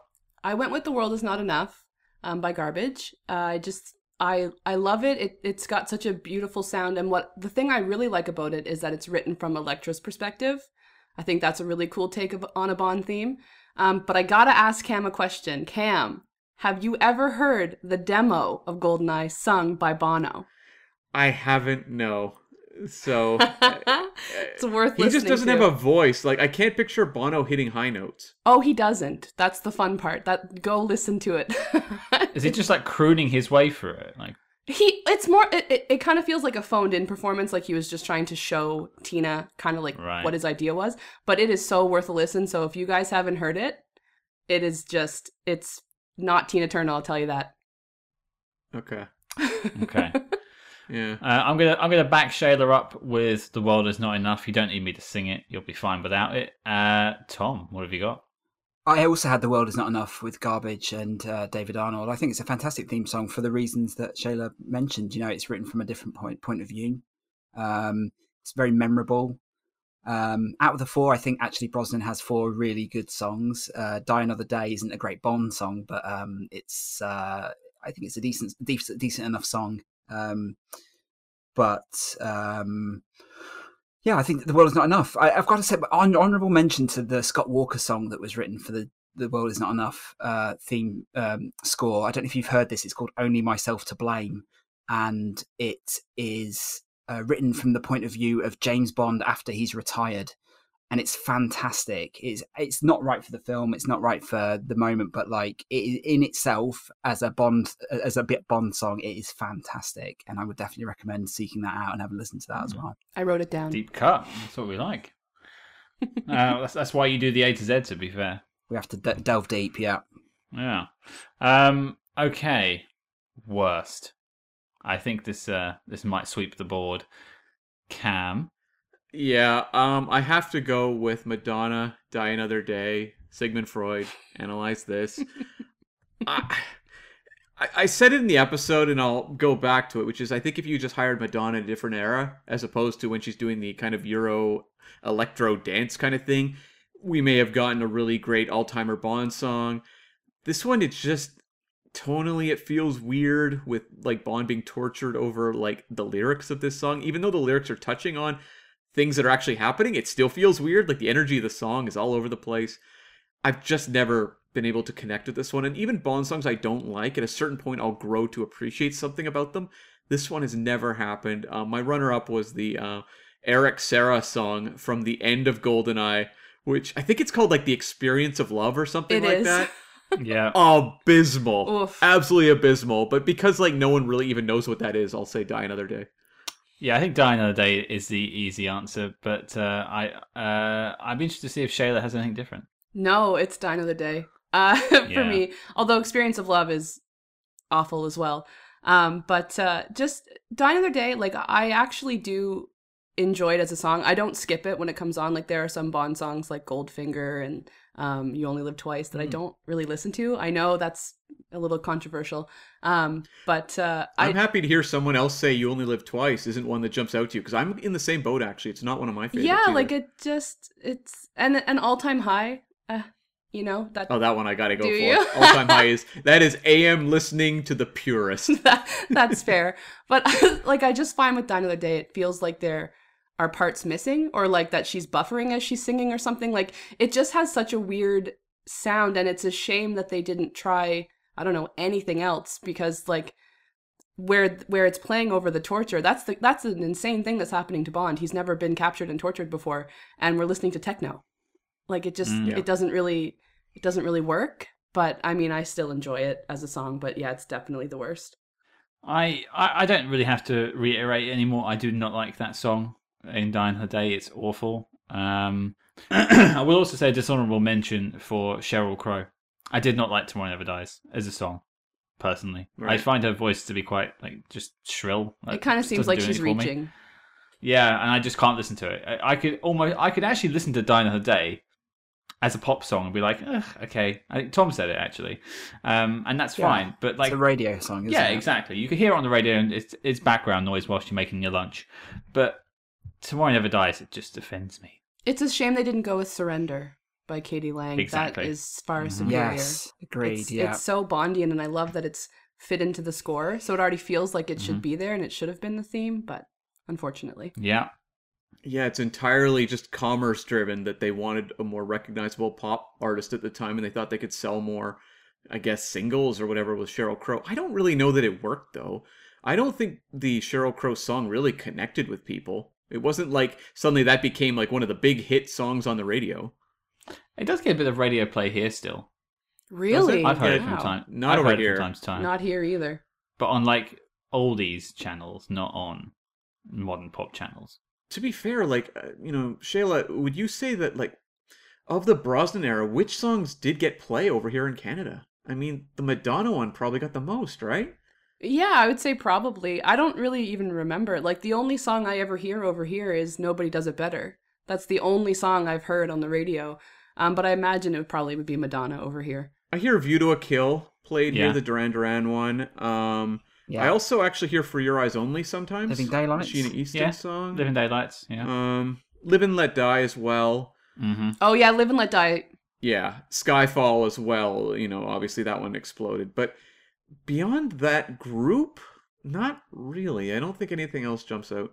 Does a Sam Smith one not get play over there? Because we still get that quite a lot on the radio.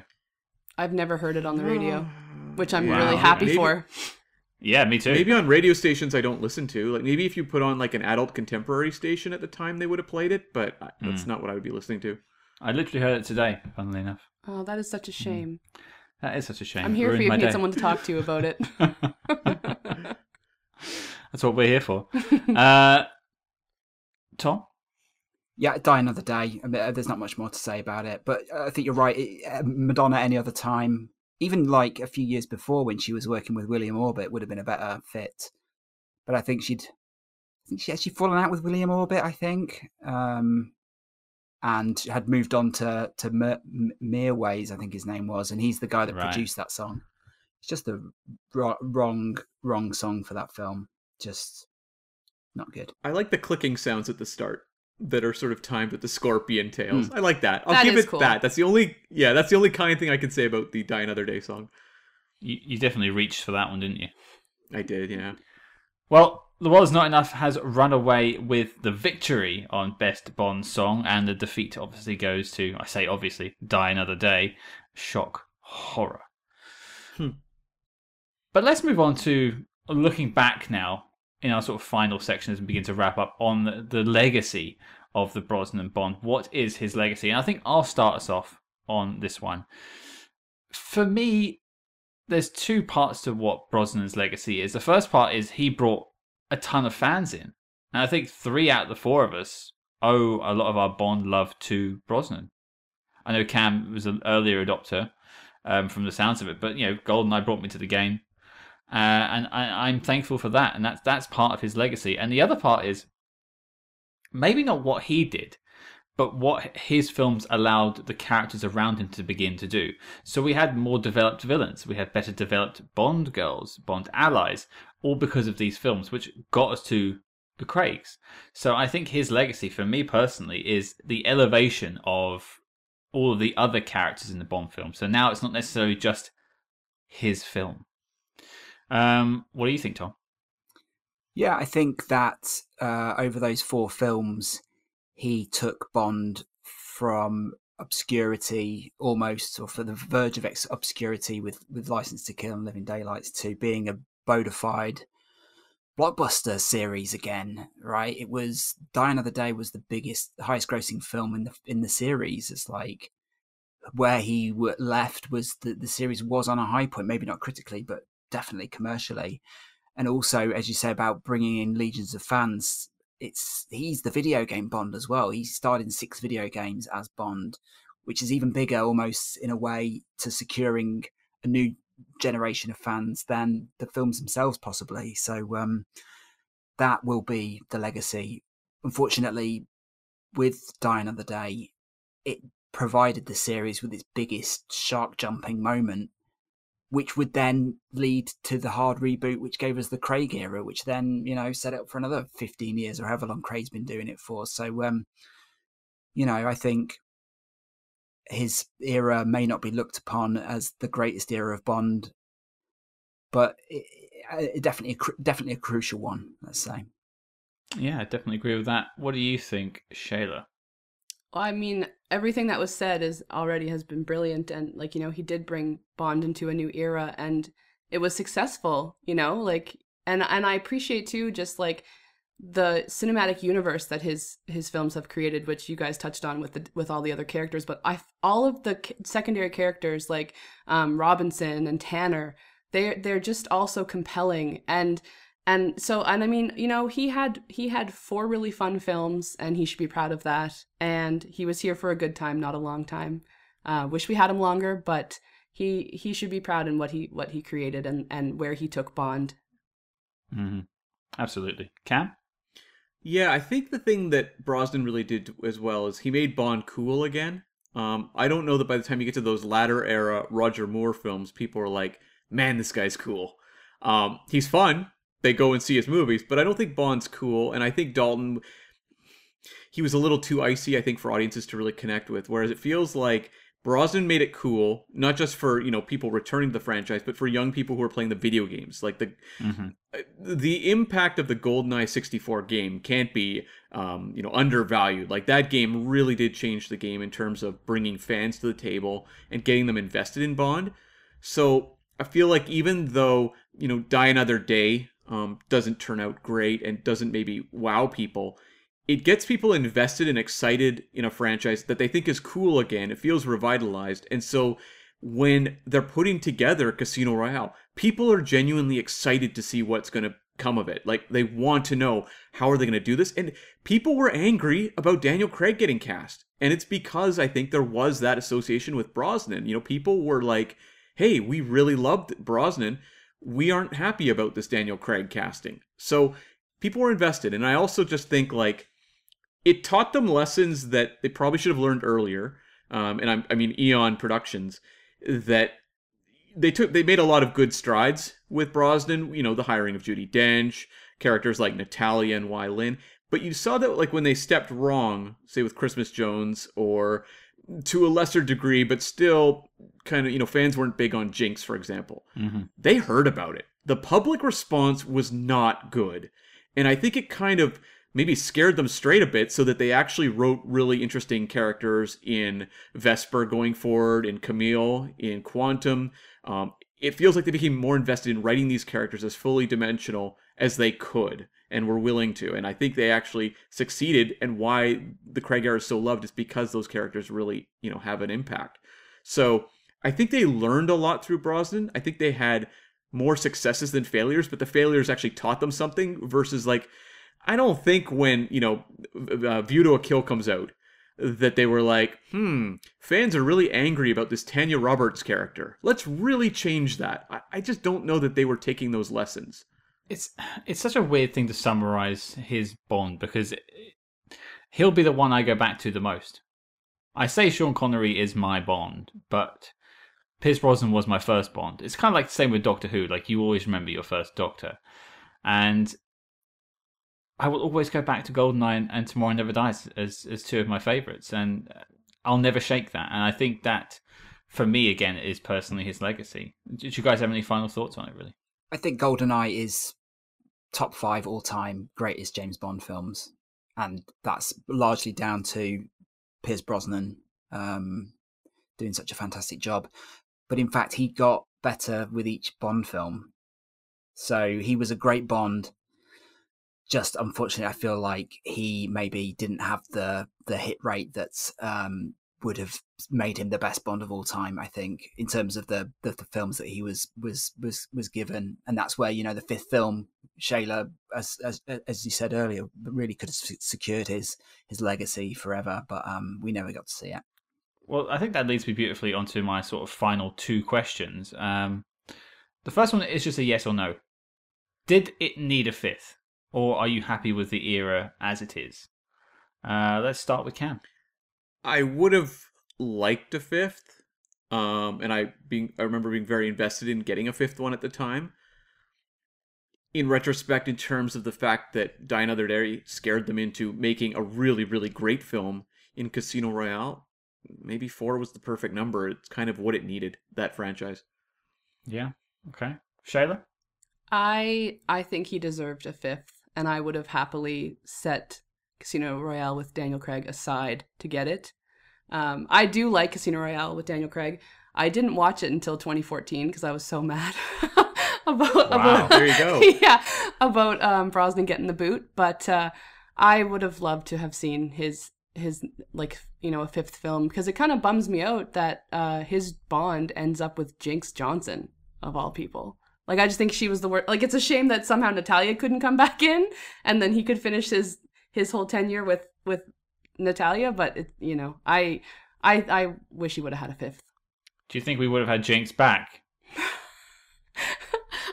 I'm just saying he landed up with her because that was the last girl we saw him with before his ear was over. Can you imagine we had our dream and they did a fifth one and it was with Jinx? I think I might boycott the film. No, but hopefully they'd learn and get a better writer in and actually give her some substance. How long do you think that relationship would actually last, though? Probably not very long. No. Tom? Yeah, I think we can't change what's happened, right? There's no point crying over what could have been. I think the only thing that really makes me consider is that I think Pierce Brosnan really wanted to make another one. Mm-hmm. Yeah. And they didn't make another one probably because he was asking for too much money. And that's the upsetting part, isn't it? It just comes down to a business decision. Everyone would have loved it. He would have loved it. It probably could have been a Casino Royale version, a different version. And then that would have meant we didn't get the Daniel Craig version. But, it is what it is. I think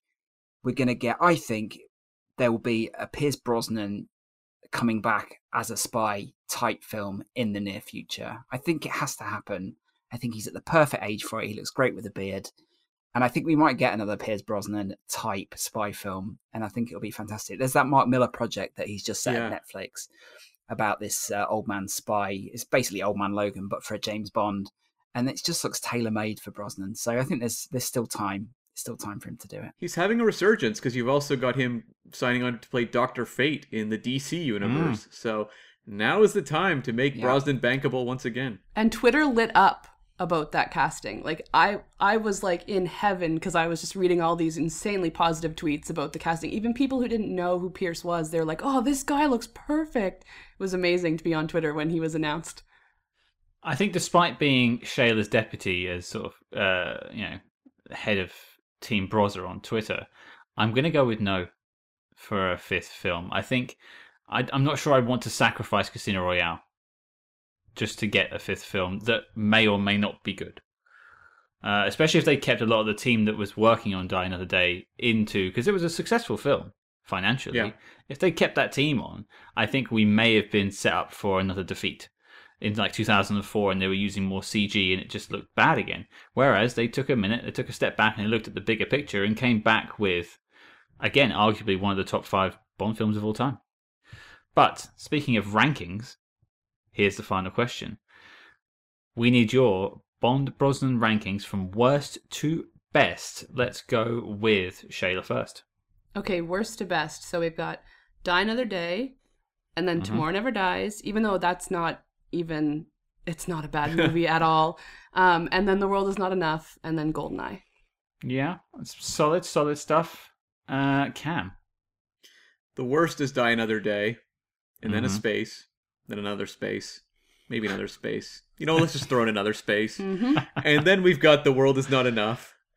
then Tomorrow Never Dies, then Goldeneye. So I go in basically descending order from Goldeneye onwards, and that I feel like they really had magic with that first one, and I really am a fan of Tomorrow Never Dies, but it feels like they're kind of losing the inspiration they had. Like, it felt like they had really something to prove with Goldeneye, and they were hungry to revitalize that character, whereas I feel like they kind of began to rest on their laurels and pick interesting elements like Elektra, who's great, or a lot of the stuff in Tomorrow Never Dies I love. But it didn't feel like they had that drive that they had with Goldeneye. Yeah, I can definitely see that. What have you got for us, Tom? Same as Shayla, so Die Another Day. Tomorrow Never Dies. World Is Not Enough. Then a few spaces, and then Goldeneye. It's interesting because I probably come down more on Cam's side, so it would be Die Another Day, The World Is Not Enough, Tomorrow Never Dies, Goldeneye. So basically the reverse order. But I think it really depends on those two middle films, on how I feel on the day. If I want a more serious Bond film, I think The World Is Not Enough is actually more of a serious Bond film and more interesting. But from a fun standpoint, Tomorrow Never Dies beats The World Is Not Enough. That's fair. I mean, it's just like nonstop. It's just action. Yeah. It's just a jolly ride.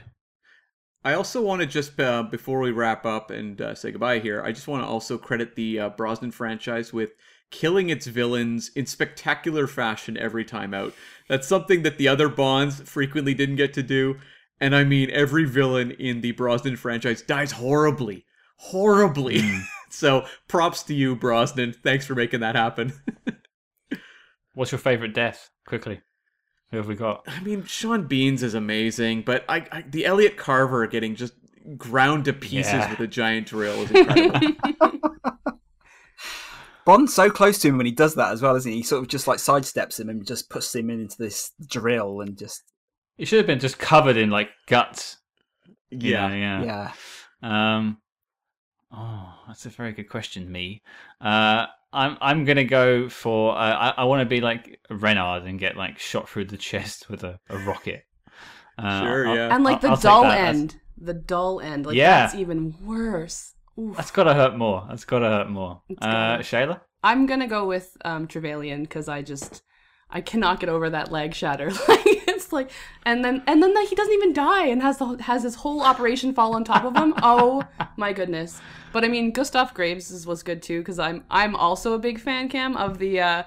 Look, parachutes for the both of us. Whoop, not anymore. Like I think that's so.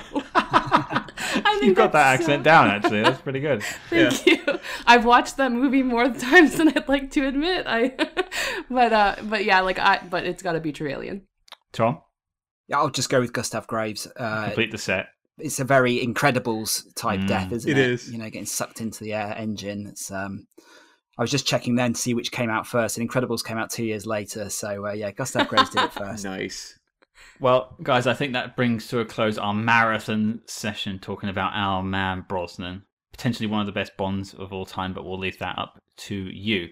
What I want to do right now, though, is thank our brilliant guests. Shayla and Tom, thank you so much for joining us. Thank you so much for having me. Yes, thank you for having me. I've been a long-time fan of your show, so it was a pleasure to come on. Oh, thank you. Where can people hear more from you both? Shayla, you first. Where can they hear more from you? Well, I have a YouTube show called Sweet Time with Shayla and Chelsea. We're best friends, and we just do a lot of fun competitive games, and we write songs and just have a lot of fun. You can find us at sweettimeshow.com.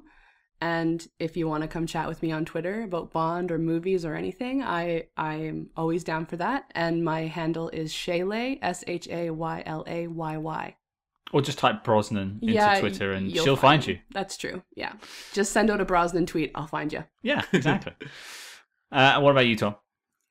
You can find me on Twitter at Tom Butler, TOMBUTLER, and then the James Bond A to Z podcast is on all podcast platforms. We're also on Twitter and Instagram at James Bond A2Z, so ATOZ. It's always willing to talk Brosnan with anyone online. So come find me. Yeah, no, that's awesome, and we'll have links to the show notes for sure for everyone to follow you guys as well. Yeah, again, just thank you both for joining us. It's been an absolute treat. Thank you. Time for a mojito. Mojito? Now, before we set course into the stormy seas of the Pierce Brosnan era of James Bond, we took a moment to sit down with Nicholas Suzik, who's of course the writer of books like The Bond of the Millennium and The GoldenEye Dossier. You could say he wrote the book on the Pierce Brosnan Bond, and we are looking to, I don't know, complete that saga today with our discussion. So we thought as a good intro, we would talk to him. Yeah, I'm really excited for everyone to hear this. This man, as you said, wrote the book on the Brosnan era, and I think his insights will be very intriguing to a lot of you. So, yeah, without further ado, Cam had the chance to sit down with him, of course. So, Cam, roll that clip. Hey, Nicholas. So my first question for you is, what was your first exposure to the Brosnan Bond? I started with GoldenEye, not in the big screen, because that was in 1995, and by 1998, I wasn't. I was playing the Nintendo 64 game. I didn't own a Nintendo 64, but I went to a toy store where they were playing it, and that led me to. Then I saw a billboard of GoldenEye, which was the teaser poster image of Pierce with the Walter PPK that was announcing the broadcast of the movie on a TV channel here in Latin America.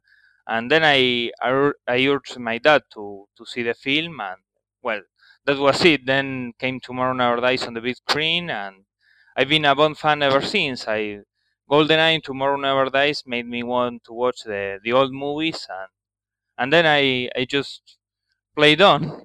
Okay. Well, okay. So what do you think Pierce's main contributions to the franchise were? Well, first of all, I think in many ways, he saved the franchise, and he had this something that is really very important. This generational connection that Connery and Roger had in the 60s, in the 70s. I think Pierce had it in the 90s. I was an 8-year-old kid, and I saw Pierce with the gun and the Walter PPK, and I say, wow, this is a special action hero, because all the action heroes are always with machine guns and t-shirts, and wow, this man is so well dressed that this might be different. So he translated the what Bond is about to the 90s, to kids in the 90s, and he made a new generation of Bond fans. I think that without Pierce's Bond, him and his films, because with the success of a Bond film is never kind of attached to the leading man, but I think that his Bond was the introduction for many young kids to the world, to the entire world of James Bond, not only his movies but the Fleming novels, the video games, the comics. I doubt we had Bond fans in their 30s or 40s without Pierce's Bond. I think all the Bond fans without Brosnan would be like 60 or 50. So I think that's his legacy. People went from doubting if Bond would survive the 90s, and in the blink of an eye, by 1999, we had 3 Bond movies, and we are discussing how to bring Bond to the 21st century, as it happened in Die Another Day. Right. Okay. So much is said about, that Roger Moore was the comedic Bond, Dalton's the intense Bond. Who was the Pierce Brosnan Bond? I think that Pierce showed this kind of. I would say, if I had to note a unique characteristic of him, would be that he showed that kind of vulnerability and emotional side of Bond without going to the extremes of Craig and Dalton. Dalton was kind of very emotional, angry. More angry and pissed that Pierce. And then if we compare with Craig, he's very emotional, and sometimes he's close to tears. And I say Pierce has some subdued emotions. You can see he feels the strain of the job, and he feels things for Electra and for Trevelyan, with all the losing a friend thing and the revenge angle that Dalton and Craig handled very well, but in a more subdued way. I mean, he moves on and nothing clouds his judgment. And other than that, at large, I think Brosnan gu- guaranteed that Bond could go on in the 21st century.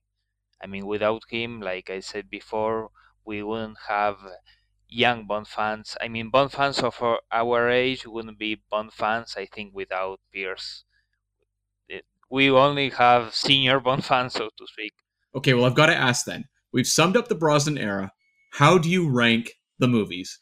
I know. I mean, it has always been GoldenEye. It's my favorite of Brosnan, of Bond, of all time, and my least liked the what would be the worst would be Die Another Day, although I recognize a lot of things that many people don't usually, but I'm kind of tied up in terms of Tomorrow Never Dies and The World Is Not Enough. Normally, Tomorrow Never Dies is my second favorite because I found it very more entertaining that The World Is Not Enough and with a better pace. But if we talk about quality and exoticism and look, I'd say The World Is Not Enough is superior. Mm-hmm. But they are like between 2 and 3, but it's normally I would say it's in exactly the order, the release order. GoldenEye first, Tomorrow Never Dies second, The World Is Not Enough third, and Die Another Day fourth. Is there anything you would change about this era? Should we have gotten one more Brosnan Bond, or are you happy? I'm really pleased with the result of all his films. I mean, if when I watch them back to back, one after the other, I think there's really very little of things I would change. I would have changed nothing of GoldenEye and of the other movies. There are really little things that would have switched, but other than that, I feel his era fulfilled me. I mean, I feel satisfied when I watch the four Brosnan adventures. But like, I mean, as a personal desire, I would have wanted to watch two more with him until he was like, I don't know, 52 or 53. That he really looked young. Well, you've heard the thoughts of our round table about the Brosnan Bond era, but we wanted to take a moment to talk to the guests of our previous episodes. So we've actually reached out to them all and had a chance to sit down with them and speak to them about their thoughts on the Brosnan era. Cam, roll the clip. And we are joined now by our guest from the Tomorrow Never Dies episode. It is, of course, the sister of Cam the Provocateur, none other than Janine Smith. Hello, Janine. Hello, Scott. Glad to be back. Are you? Yeah, I'm glad to be back, not necessarily under these circumstances. Okay. So I have a couple of questions for you, and I'll make it as painless as possible. The first question, and I still get DMs about this now. When are we getting Scorpio? So I talked to Cameron about this, and I told him that I will drop the track as soon as the Brosnan era is over. I did not want my track being laid down on a Brosnan episode. Okay. So are you going to hold out for the Moors so it sort of fits in with your childhood there, or are you going to wait until the next film? How's it going to work? I mean, now that you mention that, I might just wait till Roger Moore. So I don't know how long the anxious viewers or listeners might be waiting. Well, if they start a letter campaign, we might have to speed it up. But until then. But we're here today to send off Pierce Brosnan into the ether, maybe for the best when it comes to you. But my question is to you, what are your thoughts on the Pierce Brosnan Bond era as a collection of films? So, I mean, as you know, I have a very strong opinion about Pierce Brosnan as James Bond. Part of that, I think, ties into the fact that he was the first Bond that I was able to see, in theaters. And that was super exciting, having grown up on James Bond my entire life. And GoldenEye was awesome. It was a great kickstart to him being Bond. It had an amazing video game that came out too. Like GoldenEye was peak. That song was everywhere. Loved it. And then Tomorrow Never Dies came out. Not a fan. Not a fan at all. And it just continued to go down and down and down from there. And I just kept getting more and more disappointed. And over time, it's not sort of gone back, me looking and being like, oh, okay, it was a time and whatever. Every time I watch them, I just get more and more annoyed. It's interesting that like The World Is Not Enough did not turn you around a little bit, because that is a lot of people's favorites after GoldenEye. That's insane to me. Sorry to half our guests on this episode, but you're all wrong. The thing with Bond is that, like, I love James Bond across the board. Like, even The World Is Not Enough, Die Another Day, terrible, terrible movies. I love James Bond movies so much that I'll still watch them. And to me, they're better than a lot of other movies. So, you know, I respect that people like those movies just because they are Bond movies. Sure. I appreciate you gave him that small little nugget there. It's just a peace offering, so they don't come at me. Absolutely. That's why you're not on Twitter. You just can't deal with the flame war. Exactly. Well, I suppose one of the other questions was, is there a topic in particular you'd like to talk about when it comes to wrapping up the Brosnan Bonds? Is there something about that era that jumps out to you? For me, the biggest thing, which I think, you know, we sort of touched on, and you guys have touched on in the episodes, is just the massive swing from the highs of GoldenEye to the lows that it went to. And just that I can't think of a James Bond where it's been such a massive shift, where their entry has been so powerful and their exit has been so abysmal. I mean, I'm happy to argue with you all day. I would probably throw Sean Connery into the mix here, as, starting off from The Wonders of Dr. No and then exiting on Never Say Never Again. Yeah, and for me, Never Say Never Again, it's not really an Eon Bond, so we can argue that that doesn't really fall in. But to me, Never Say Never Again, I mean, we're not talking about that, but I will take any chance I get to talk about another Bond. I don't mind that movie. I think it's okay. It's an okay movie. Just Sean Connery's lazy in it. Okay. And that's fair. Okay. Well, I'm getting the sense that you've not turned around on Brosnan since the 9 months since we recorded Tomorrow Never Dies. So maybe that's just how it's going to be. I can honestly say every time that he's talked about on your show and you're just going on about what a great Bond he is, I want to put my fist through my phone. To be fair, so do many of the listeners. Okay. Just in general. It's got one of those faces, I imagine. That's fine. Okay, well, it has been a pleasure, but I do have one final question, and that is your rankings of the Brosnan film. We'll go from worst to best. How do you rank them? Okay, so worst for me is Die Another Day. Very, very, like, way worse. Like, it's probably number, like, 1 for sure on the worst ever. Then The World Is Not Enough. Passable, but still terrible. Tomorrow Never Dies then falls into that. Fun, but not good. And then GoldenEye, easily the best. Far, way out far. It can't even see the other movies. It's so far out in front. Well, you've continued the Smith family legacy there, because both you and Cam answered the same when it comes to the rankings. So that's nice. You've had that consistency. Oh, good. I'm glad to hear we agree on something. I mean, can you at least say that you enjoy Brosnan in GoldenEye? I love him in GoldenEye. Okay, we got that on the record. Print it.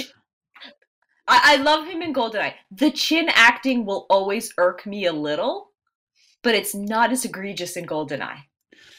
Well, so I'll take it. You've definitely gone out on an all-time high here. So, Janine, thank you for stepping once again into the breach that is Brosnan, and hopefully we'll see you down the Bond roads later on. Awesome. Thank you so much. And now we're joined by Dr. Lisa Funnell, Associate Professor in the Women's and Gender Studies program at the University of Oklahoma, and the author of such books as For His Eyes Only, The Women of James Bond, and Geographies, Genders, and Geopolitics of James Bond. She joined us for The World Is Not Enough, but now we're going to ask her about the Brosnan era as a whole. So, first question, Lisa. What did the Brosnan era mean to the franchise? I think the Brosnan era signifies the return of James Bond in the 1990s. There was a lot of uncertainty after the Dalton era as to whether or not we would even have a James Bond franchise, as to whether or not we would see the return cinematically of this popular culture icon. And then you get the Brosnan era, which not only sends the message, like the question gets asked, do we still need James Bond? Really, that's the question being asked. And then you get GoldenEye being like, oh, yes, we do. And the rest of the film say, and we still do. And to me, it heralds the return in such a meaningful way. Pierce Brosnan is such an exciting James Bond. He looks the part, he acts the part, he sounds the part. He brings humor back to the James Bond franchise. He's more action oriented. His films have far more machine guns, action sequences. They're more dynamic in terms of the chases. And of course, he gives us some of the signature moves like adjusting his tie along the way just to interject extra style points as he engages in these different spaces. And so for me, I feel as though the Brosnan era is a golden age of James Bond. And what it did was it invited and encouraged a new generation to come and know and love James Bond. So I grew up in the 1980s and I grew up with the Roger Moore films, but I wasn't going to the cinema in the 80s to go see Roger Moore. But I was of the age in the 90s that I could go see James Bond in the movie theater, on the big screen, and really feel the presence of this franchise. And I think for so many people, the 90s is really our sort of James Bond, our cinematic James Bond experience. And that means that it's meaningful for us moving forward. Cool. And is there any highlights you want to point to, whether it's, a Bond female lead, any villains? Does anything jump out as particularly memorable? I know there's one that probably jumps to mind for you. I would say for me, one of the most memorable elements of the Brosnan era are the women. You see GoldenEye, Natalia Simonova. It is she and Bond, they are equal partners. She is the brains, he is the brawn. He cannot complete the mission without her, and she cannot keep in a sense everybody safe without him. The two of them need each other, and I like their dynamic. I like the fact that Bond is acting and responding to a strong, independent woman, and he's okay with following her lead. And this comes in a film where Judi Dench's M is talking about him being a sexist, misogynistic dinosaur, these old ways that you have, and really encouraging him to step into a new era. And GoldenEye signifies that the women in the world of Bond have changed. And so he has to adjust the way that he interacts with them. And I think he does it quite successfully. And then we get to Tomorrow Never Dies. We get Michelle Yeoh, who is this dynamic Hong Kong action star who is, again, a partner to James Bond. She's a co-hero, but let's be honest, she steals every scene in which she is featured. She's so dynamic cinematically in terms of her action and even just her presence. She holds her own ground. And in the scenes and sequences that they have together, not only does she outfight him and outshine him, she also, in many ways, takes over that role that he plays, where he oftentimes cracks jokes at the expense of women. And so it's in her lair with her Q-like gadgets that Bond's the one who's setting off devices, and she's just sitting there watching and laughing along. And you see some humility come in, right? That he's like, okay, this woman's capable, competent, she's my co-hero. And okay, I'm going to follow her lead because I don't actually speak Chinese and I can't read Chinese characters. And then when we get to The World Is Not Enough, we get our first woman arch-villain. Yes, she's the first one in the series. It's Elektra King. We did a podcast talking about Elektra King, and you would think that 19 films into the franchise, we might have had another woman arch-villain, but we don't. she is our first, and she's somebody who plays on Bond's affinity for quote unquote the Bond girl, right? She plays on his emotions. He falls in love with her. We kind of fall in love with her. And then she turns things around and she uses his in a sense, his libido and his love and the way that he connects with women in order to move them onto their side, onto his side. She utilizes the same tactics against him and comes out in many ways on top. And then of course you have the ending where he has to kill her because there is no world in which she won't continue to manipulate him. And by the time we get to Die Another Day, I mean, Halle Berry's character is a little bit hit or miss with me. I think Halle Berry is a great actor. I think that she is a great action star. Go watch John Wick 3. See her dog Fu. I mean, she's very dynamic and she has quite a presence there. I think her character was just a little bit too cookie cutter, cut out. There's just a lot lacking in there. And some of the dialogue just let's rewrite some of that dialogue in that film. But she still is carrying on this tradition of Bond being paired with a physically empowered, action-oriented woman who's presented on screen as a co-hero. And so I really enjoy the women of this era. And that's really what the Brosnan era brings to the forefront. And it's very sort of comparable in a sense to the 1960s, where women played a more prominent role as villains and as hench people.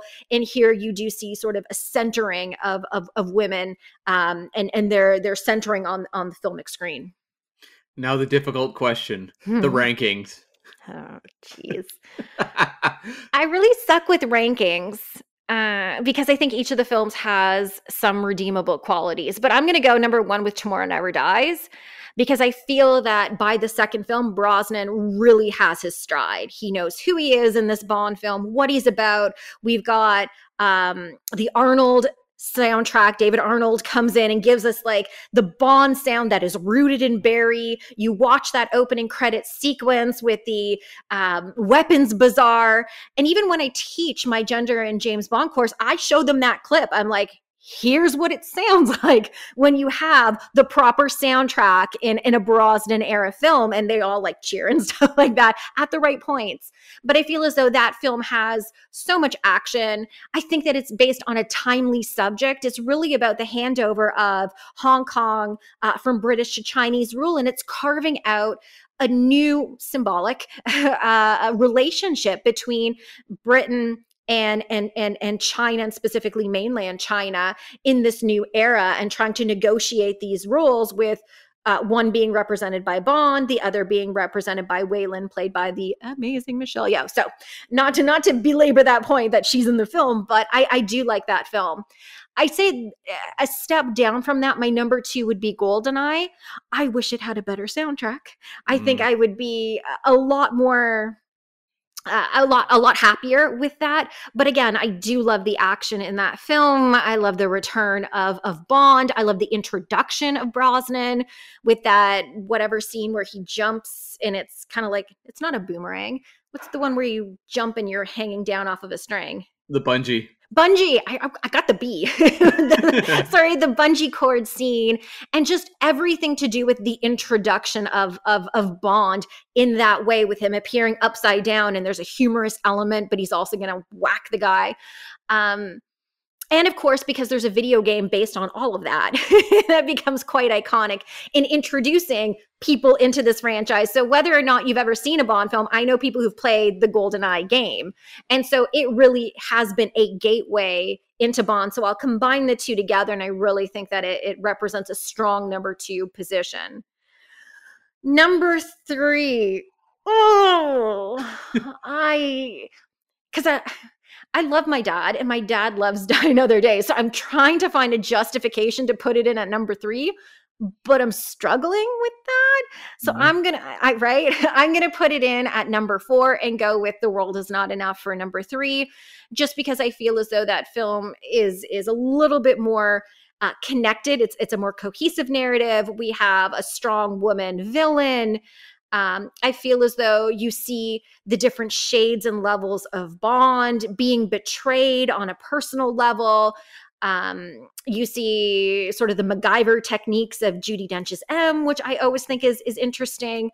So I definitely would put that in at number 3. And unfortunately, Die Another Day, as much as I would love to put it earlier, I just think that because of the CGI, because of some of the character developments of supportive figures, I'm not really sure about like the racial changing element, the technology. My students watch and they're like, wait, what was that?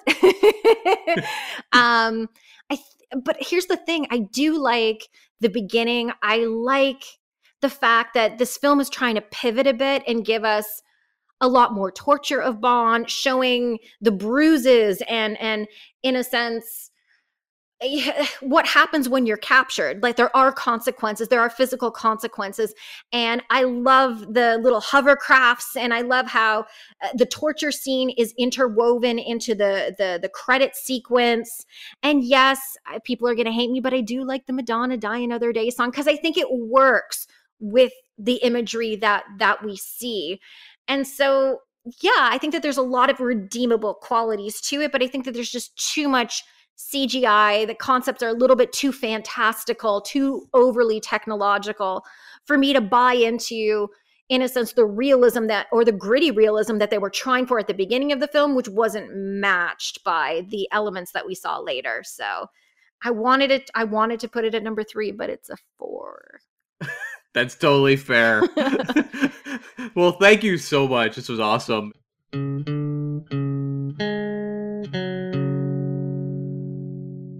And joining us now, it is our guest from our recent Die Another Day episode. It is, of course, Em from the Verbal Diorama podcast. Hello again. Hello, I'm back. You She's couldn't back. keep me away. She just wants to talk more about Die Another Day, obviously. I desperately do, because I feel like we didn't talk enough about Die Another Day the last time I was on. We could have gone for hours, but, you know, much like all good things, it had to come to an end. Yeah, bad But- times. Just like Brosnan's Bond. Well, and that's what we're here to talk about. So, all the guests that we're getting back, we're asking one simple question, and they're asking their rankings of the film. So the first and main question is, what do you think about the Brosnan legacy? What is his legacy when it comes to the Bond films? For me, and obviously I've given this a great deal of thought, in the at least half an hour's worth of thought. And for me, I kind of feel like if you're a millennial, which I am, and I assume yourself also Correct. is a millennial, and Cam as well, that I feel like for millennials, the Brosnan Bond is Bond. You know, this is the Bond that the millennials kind of most associate with. It's the one that kind of most of us grew up with. And I think that maybe there's a touch of perhaps rose-tinted spectacles when it comes to reassessing these particular movies, because I think that kind of favours them slightly. I think when you look at Bond, I mean, at this point, when Brosnan took over, it had been 6 years since Licence to Kill. And people, I think, at the time, I mean, obviously I was quite young, I'm just kind of going off what I've kind of heard, was that people wanted kind of a new modern take on Bond.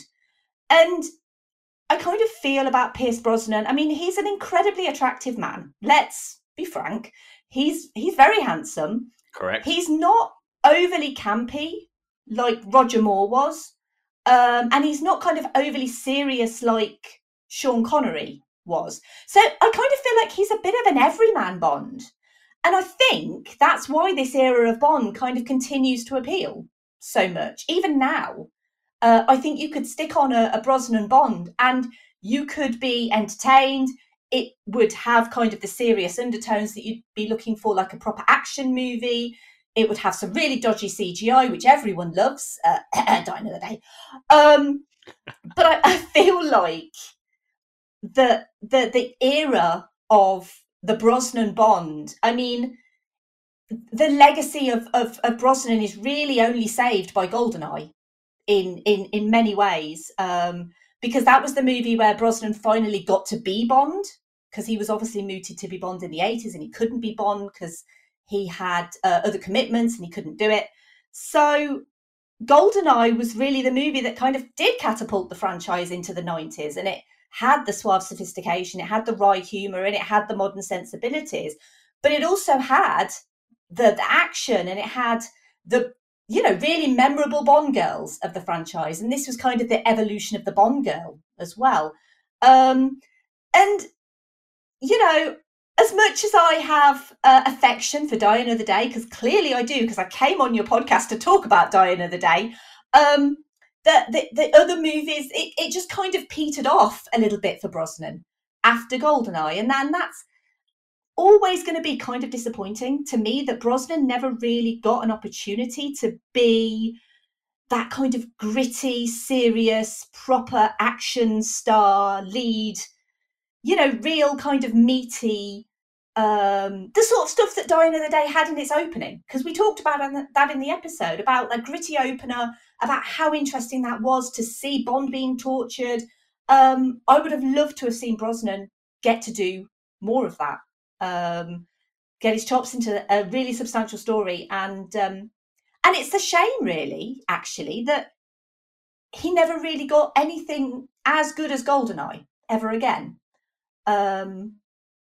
But I mean, I hope that answers your question, because I kind of feel like I've just kind of gone off on a bit of a ranty tangent, perhaps. But no, absolutely. That is a lot of what we've said on our round table. And you know, The World Is Not Enough is probably about as close as he got to it in terms of being serious. And there's some, you know, some great character stuff in that film. But then that film is answered with Die Another Day. So you just kind of shrug and go like, what were they doing with him? Mm-hmm. But the Brosnan's Bond did, of course, give us Craig. So yeah, absolutely. Yeah. Well, I did have one question just popped to mind, and that would be if you had to pick a favourite moment from the Brosnan Bonds from your memory. Oh God, my memory is so bad. I mean, you can't go with the parachute surfing scene from Die Another Day, because we spoke enough about that in the episode before. But if there's anything that springs to your mind, what would be a favourite moment or memory? You've really put me on the spot now, because we can skip this if you want. No. I tell you what, one thing has come to mind, and it's the worst possible thing that anyone could ever associate with these movies. And it's that god-awful Christmas only comes once a year line. That's it.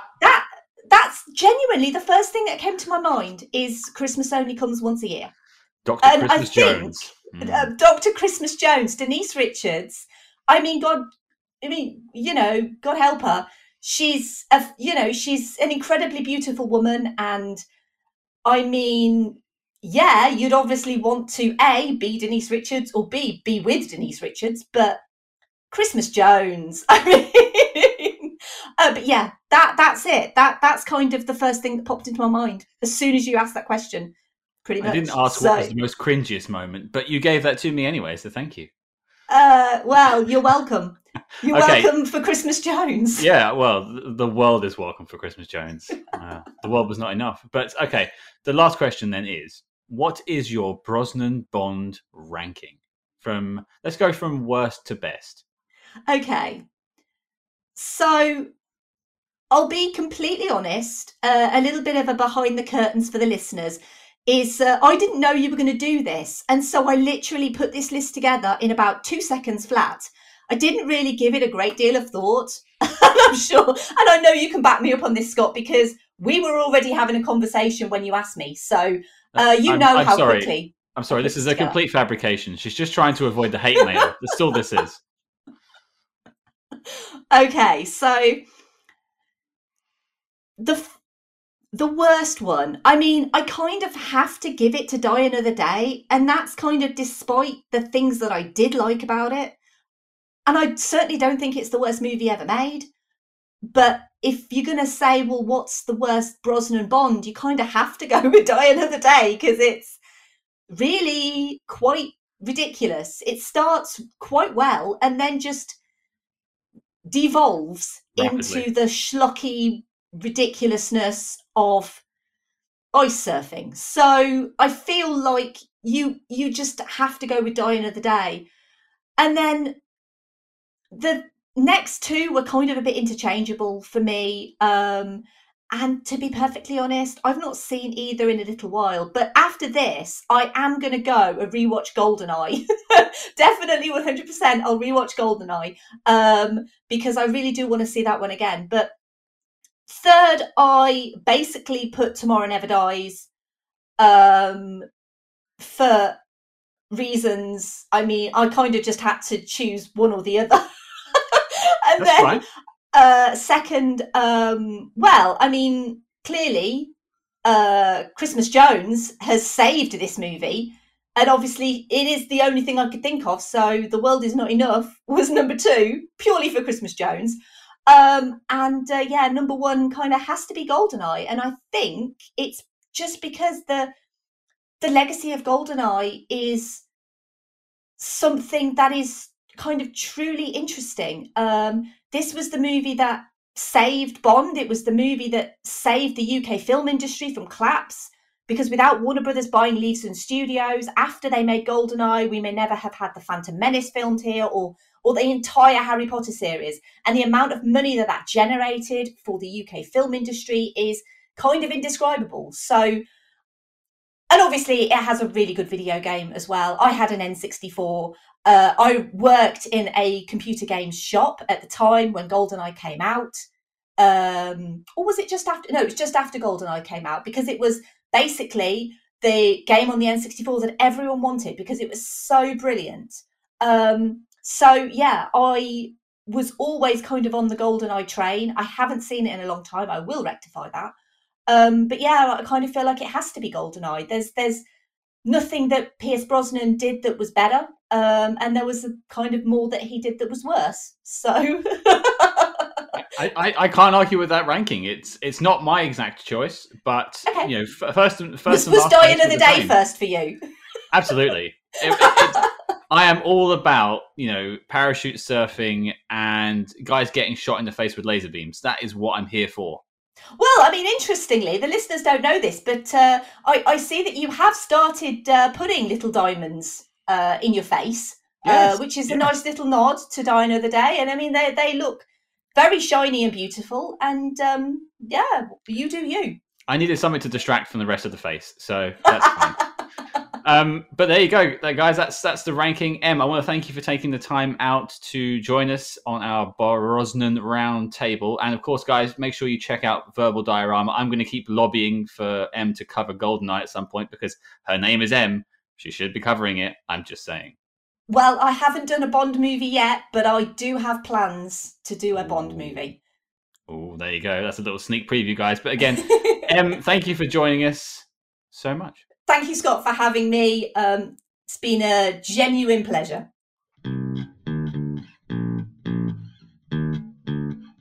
It was great to have our previous guest show up again to send off the Brosnan era, you know, with love.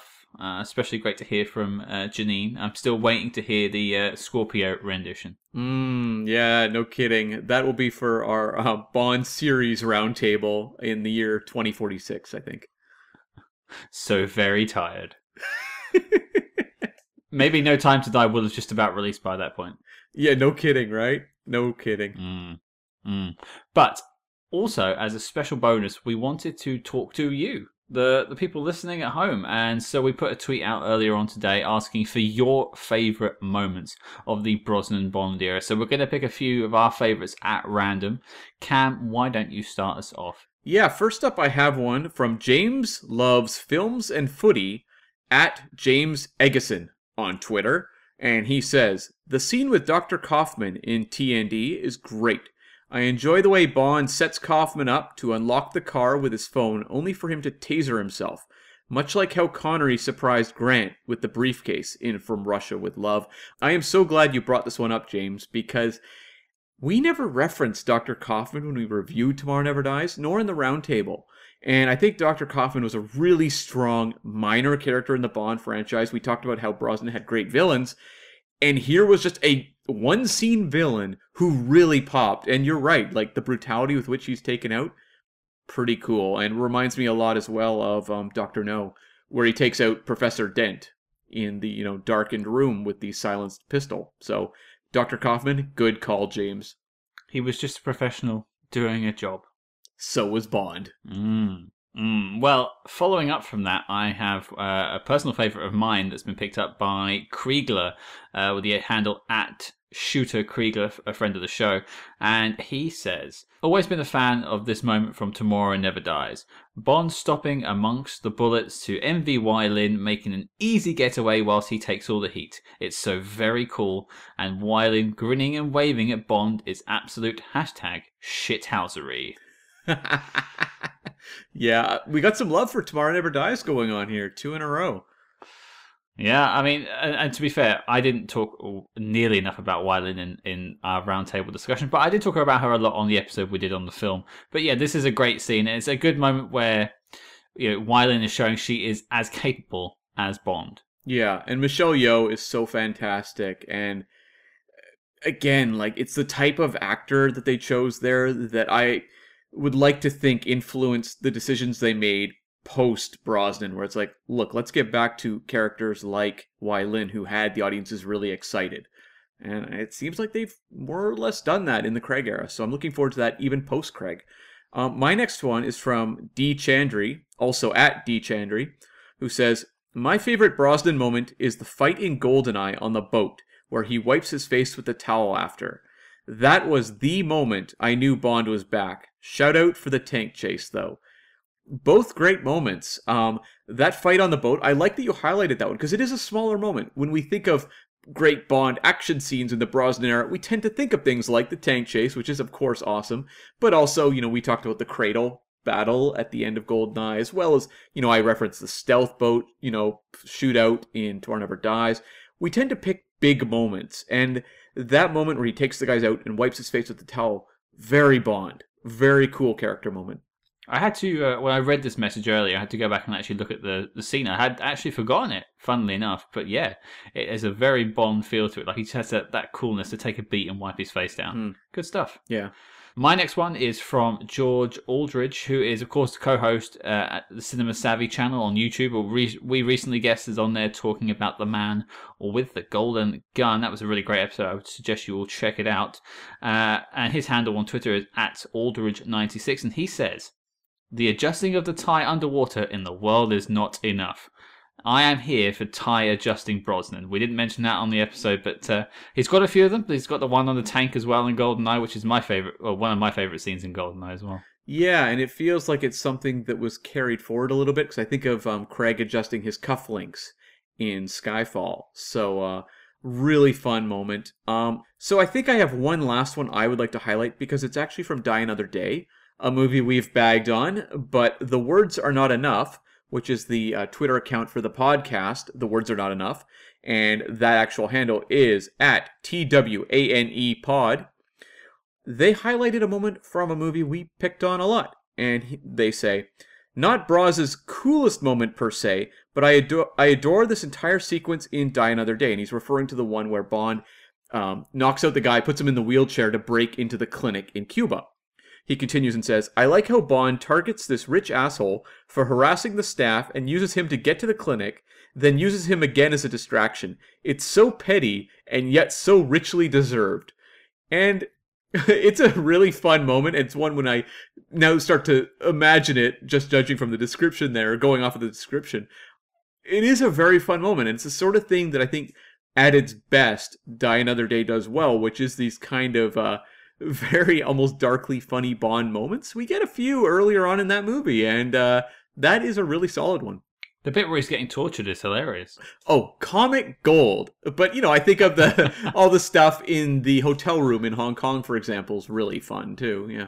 And it's funny you mention that, Cam, because a little later this week, we sat down with Rachel Grant, who, of course, plays Peaceful Fountains of Desire, the masseuse / Chinese spy ?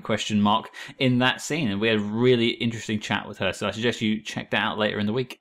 Definitely, yeah.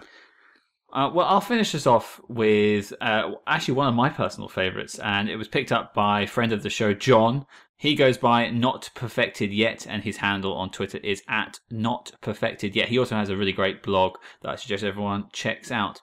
And he simply says, ducking away from a bullet ricochet like it's nothing, with a picture of Brosnan ducking away from the shot as he's laying the mines towards the end of GoldenEye. It's just one of those cool moments because he just dodges the bullet like it's nothing. Like he's seen it coming. He's so cool.